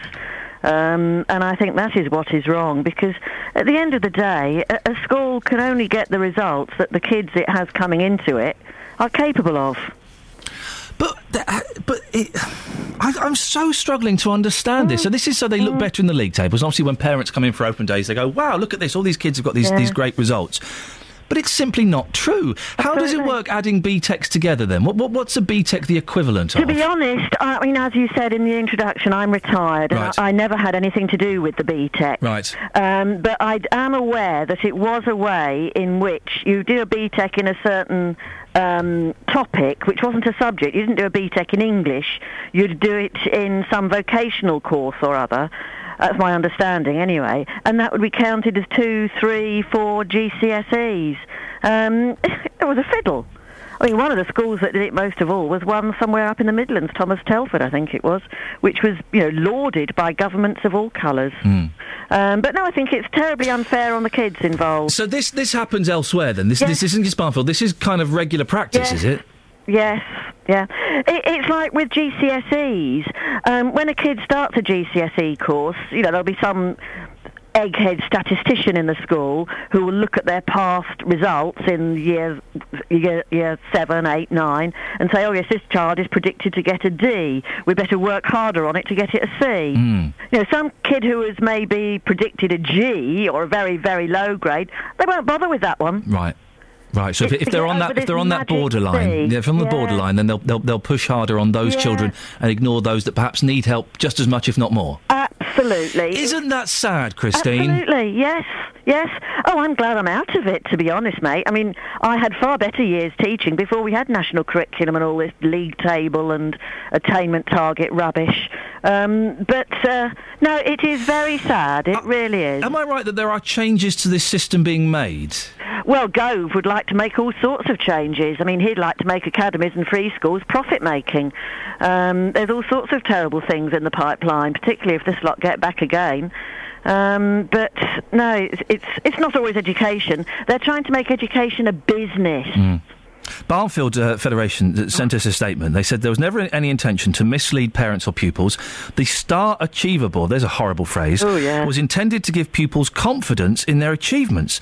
This culture, and this is how they describe it, this culture of imprecision is going to be stamped out. A culture of imprecision. Well, it's I don't know what that means. No, that means nothing. Imagine if you were doing an exam and you were imprecise. Well, then you'd get told off or marked down. Absolutely. Yet it seems acceptable for this school and other schools to employ this imprecision and fudging. Well, one of the other aspects, of course, you've got to be aware is that the whole Barnfield Federation Academy is an academy, and there's very little accountability with academies. You know, when they have local authority schools, you can complain to the local authority, where you've got people who are genuinely interested in education, not profits. The whole academy and free school system is a nightmare. So you're right. Hang on a second. If I've got a kid in an academy, who do I complain to then? The company that runs it? Yes. Well, the academy itself, or else you have to go to the Department for Education in London. You can't go to your local authority anymore. Christine, it's fascinating. We'll talk about this again. It's always nice to have you on. Thank you very much indeed. That's Christine Hood. She's a retired teacher, the former secretary of the Hertfordshire branch of the National Union of Teachers. Don't forget, if you've got any experience with Barnfield, big or small, whether it's working for them or sending a child or a grandchild to one of their schools or academies, do send me an email. Iain.lee@bbc.co.uk. And also, you might want to speak in defence of them. You know, I want to get both sides of the story. While we're waiting, I think we've got another 4 or 5 weeks for the two government bodies to do their investigations into alleged grade massaging, alleged slightly financial impropriety, all these alleged bullying, all these slightly different things. But if you've got a story, good or bad, Iain.lee@bbc.co.uk. Craig's in Stotfold. Morning, Craig. Morning, Ian. Craig, what have you called in about? Well, your researcher just phoned me regarding my DVD collection. Oh, yes, you texted in, didn't you? And this is because of Justin Dealey and I both have our CDs in alphabetical order. Do you do the same with your DVDs? I do. It's the only way forward, you know where they are. If ever one goes missing, you sort of know where it is. It's just life. Have you got a wife or a girlfriend or a partner? Wife. Right, okay. What does she think when you do that? It was her idea. Oh, really? Because I was about to say, this to me sounds like a bloke thing, but it was her idea to do it. Oh, yeah, she's just, everything has its place. Yeah. And I totally agree with it. It looks totally neat, it looks far neater. Here's the thing, Craig. Do you lend your DVDs out to people? I do, but I actually write it down where I lend them. Yes! Good! I started doing this... I'm actually fed up with lending stuff and not remembering where it's gone. Listen, I started doing this. I had a little book. I had a little book. Oh, Catherine, why are you pointing at me? 2 DVDs, my friend, 2 DVDs. Well, that's great, because I've actually got 3 of Catherine's DVDs. She's forgotten one already, so that's mine to keep. But I have lent so many DVDs to people... And I've lost them. They forget to... I don't know who they are. So you're right, a little book, you write down, all right, I've lent Steve Enter the Dragon, the 25th anniversary version. Fantastic. then a month later, go for Enter the Dragon, it's not there, I give Steve a phone call. Exactly. Craig, listen, you're a man after my own heart. Thank you. Go on, Catherine, can you remember... I find it embarrassing to have to ask. Well, ask what?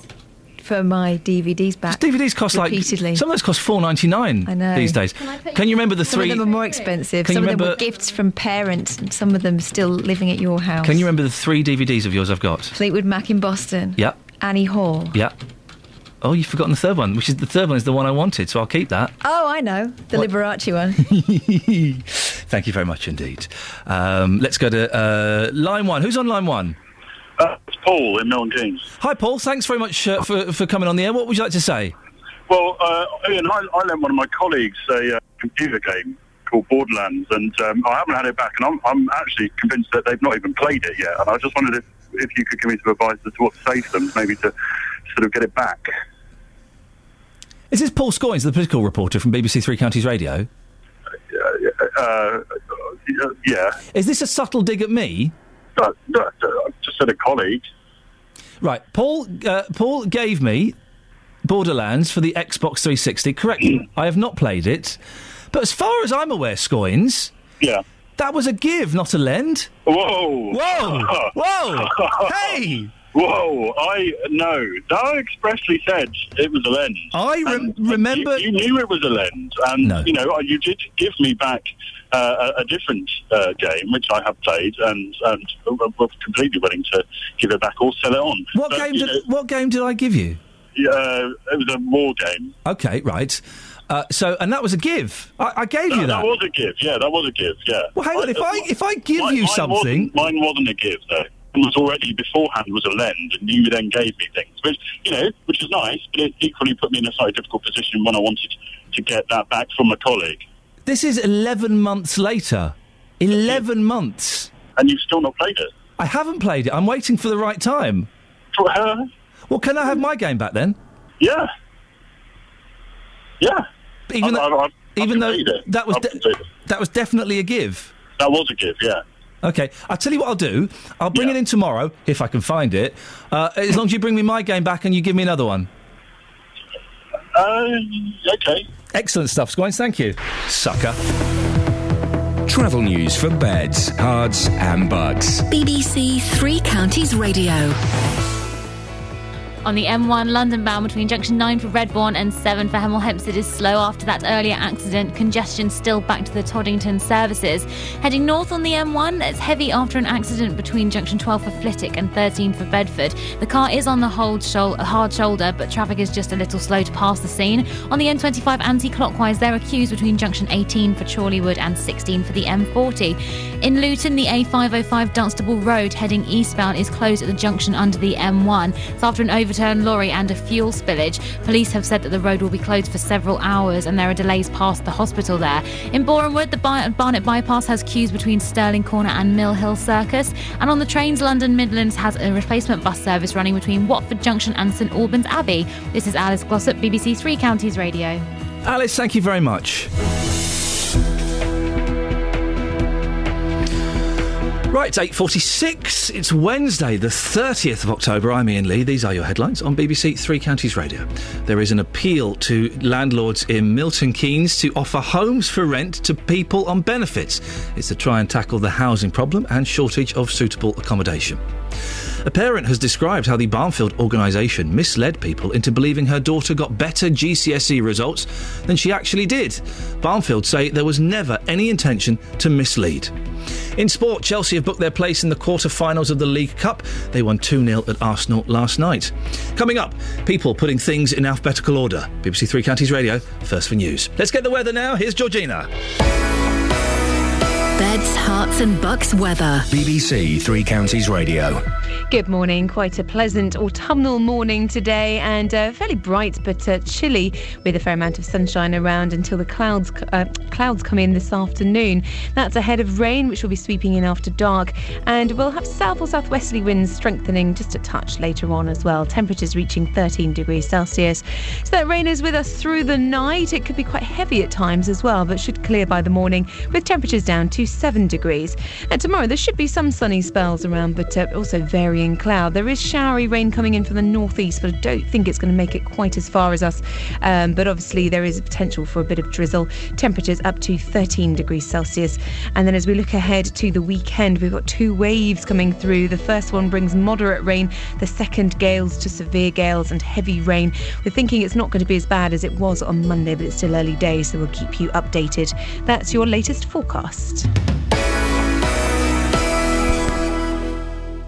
Chet and Partook on BBC Three Counties Radio. Sunday I'll be live from the home of the Hare Krishnas near Watford for this year's Diwali celebrations. Thousands are expected to celebrate the Festival of Light ahead of the Hindu New Year, and we'll bring you all the fireworks and drama. Chet and Partook. Join me Sunday from 6 at Bhaktivedanta Manor on BBC Three Counties Radio. We've been talking about landlords this morning. Milton Keynes wants you, private landlords, to take housing benefit residents. We've heard some not particularly good stories on that subject. Brian is in Wilson. Morning, Brian. Good morning to you. Brian, what would you like to say? Just the private landlords with little experience, I would suggest be very aware there are lots of problems, and there are a lot of more clever tenants out there than we give credit for. It sounds like you've had experience of this, have you? Yeah. What happened? I bought a new house in Bedford to hopefully help me pension. Brand new house. I let it out. I did have some problems with the house itself, which the builder got put right. But cutting to the main subject, I asked the tenant to leave because I wanted to sell and buy another house and use the finance. There was some damage to the house, and obviously you go through the legal. The deposit goes via the letting agent to the deposit protection scheme, a government scheme, as I understood, to protect the deposit for the tenants. The damage, the landlords, I beg your pardon, the letting agent mentioned this to the tenant and sort of said that needed a certain amount of money from the deposit to put right the damage. It was only, 3 weeks, I gather, that the discussions were talking to the deposit protection scheme when the tenant decided to take me to the small claims court claiming that I was withholding her deposit. I can't deal with the deposit protection scheme. Only the tenant and the letting agent can deal with the deposit protection scheme. Yes, so it's separate, isn't it? Did you have to go to the small claims court in the end? I did, yeah. And what happened? Did you win? No, I lost. I was going to the small claims court on the basis that the tenant was claiming that I was withholding her deposit. And I went to court saying that the DPS is there to protect your deposit, and that's the legal body that I thought that would look after their deposit. But the judge said at the time, no, we can deal with it as well. And I was absolutely gobsmacked because I didn't take any proof of the invoices that I'd done for the damage. The letting agent didn't take a copy of the agreement because one of the parts of the damage was that she'd altered the property, and the letting agent didn't take copies of the inventory or copies of the photographs.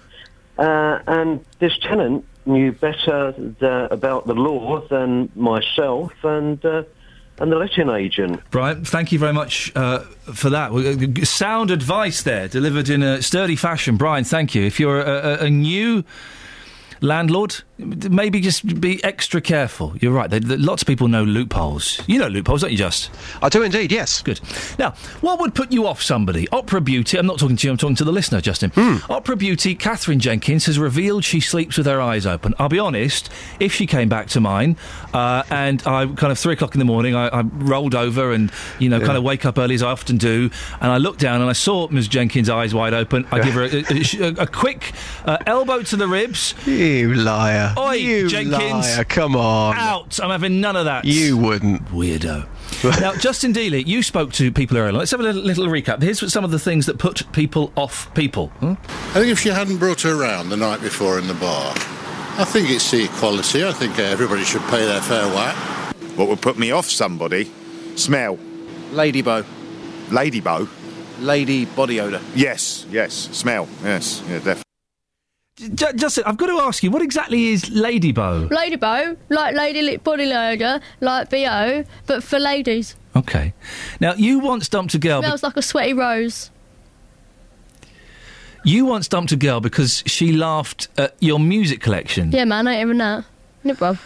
And you've been asking people if there's anything wrong. I don't think there's anything wrong with having your music collection order. You've been asking people that. Oh, yeah, I've been asking people in the streets of Luton this morning what they think.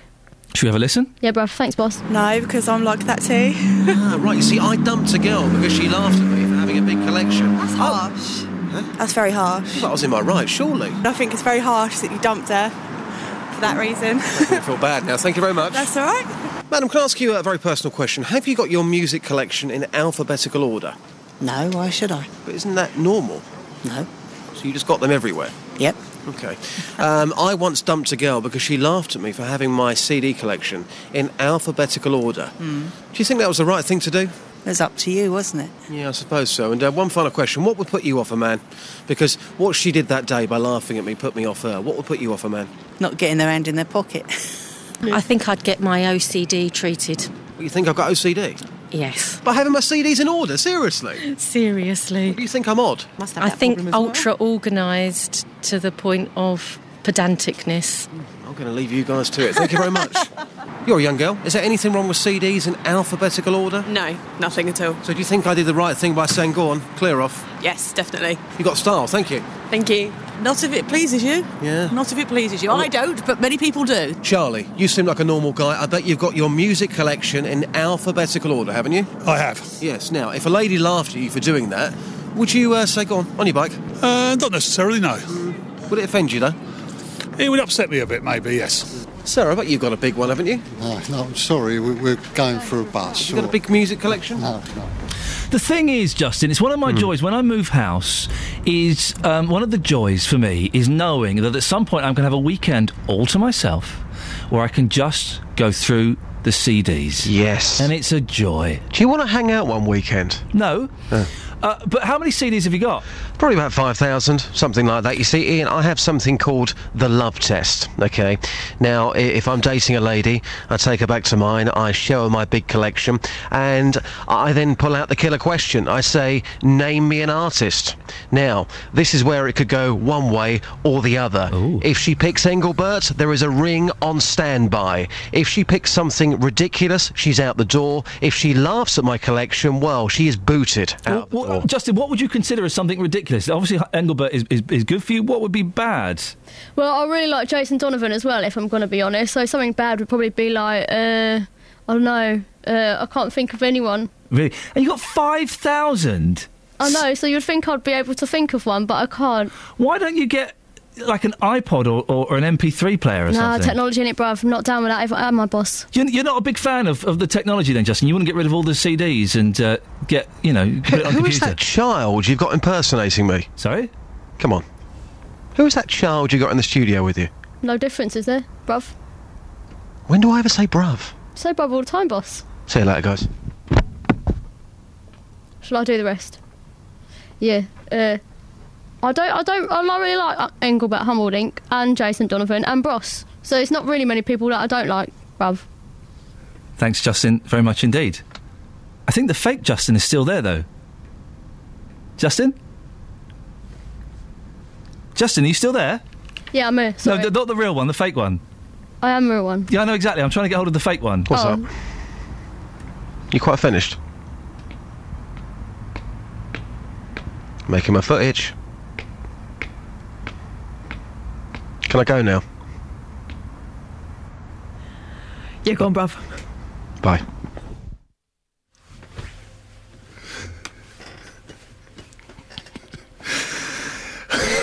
So childish. I get paid for this. I get paid to do this. Don't forget, one of the three Justin Dealeys, the Justin Deal threes, will be presenting a radio show at the weekend, BBC Three Counties Radio. What time is it? About 9 o'clock you come on, Just? Yeah, about 9. I record a lot of the links, though, but I'm there. Excellent stuff. So about 9 o'clock, you can listen to Justin Dealey playing some of his 5,000 CDs. It genuinely is a cracking listen. We'll find out tomorrow who his guest is going to be. Right, that's it. That's your lot. Let's get the travel news now. Here's Alice. Travel news for beds, cards and bugs. BBC Three Counties Radio. Thanks very much, Ian. The M1 London bound between junction 9 for Redbourne and 7 for Hemel Hempstead is slow because of an accident earlier on. Congestion still back to the Toddington services there. On the M1 North, there's been an accident between junction 12 for Flitwick and 13 for Bedford. The car is now on the hard shoulder, but traffic is a little slow to pass. In Luton, the A505 is closed towards Luton from the M1 at junction 11 because of a lorry overturned on the roundabout under the motorway. There's been a fuel spillage there and there are delays past the hospital and it's going to take a while to clean that up. On the trains, London Midlands have replacement bus services running between Watford Junction and St Albans Abbey, and First Capital Connect and South Eastern have delays of up to 15 minutes between Bedford and Blackfriars because of poor rail conditions. This is Alice Glossop, BBC Three Counties Radio. Alice Glossop, it's your first day with us today. It is indeed. How have you found it? It's been fantastic. You've enjoyed it? Yes, very much so. Oh, OK, well, thank you very much. You've done a cracking job. We'll speak to you tomorrow. Thank you. Right, that's it. That's your lot. I'll be back tomorrow at 6 o'clock. JVS is up next. Until tomorrow, from me, ta-ta. Local and vocal across Beds, Herts and Bucks. This is BBC Three Counties Radio. Thank you, Ian. Good morning. Welcome to the JVS show. I'm Jonathan Vernon-Smith. It's Wednesday. And on today's big phone-in, should parents be allowed to take their children out of school to go on holiday? This morning, parents will hand a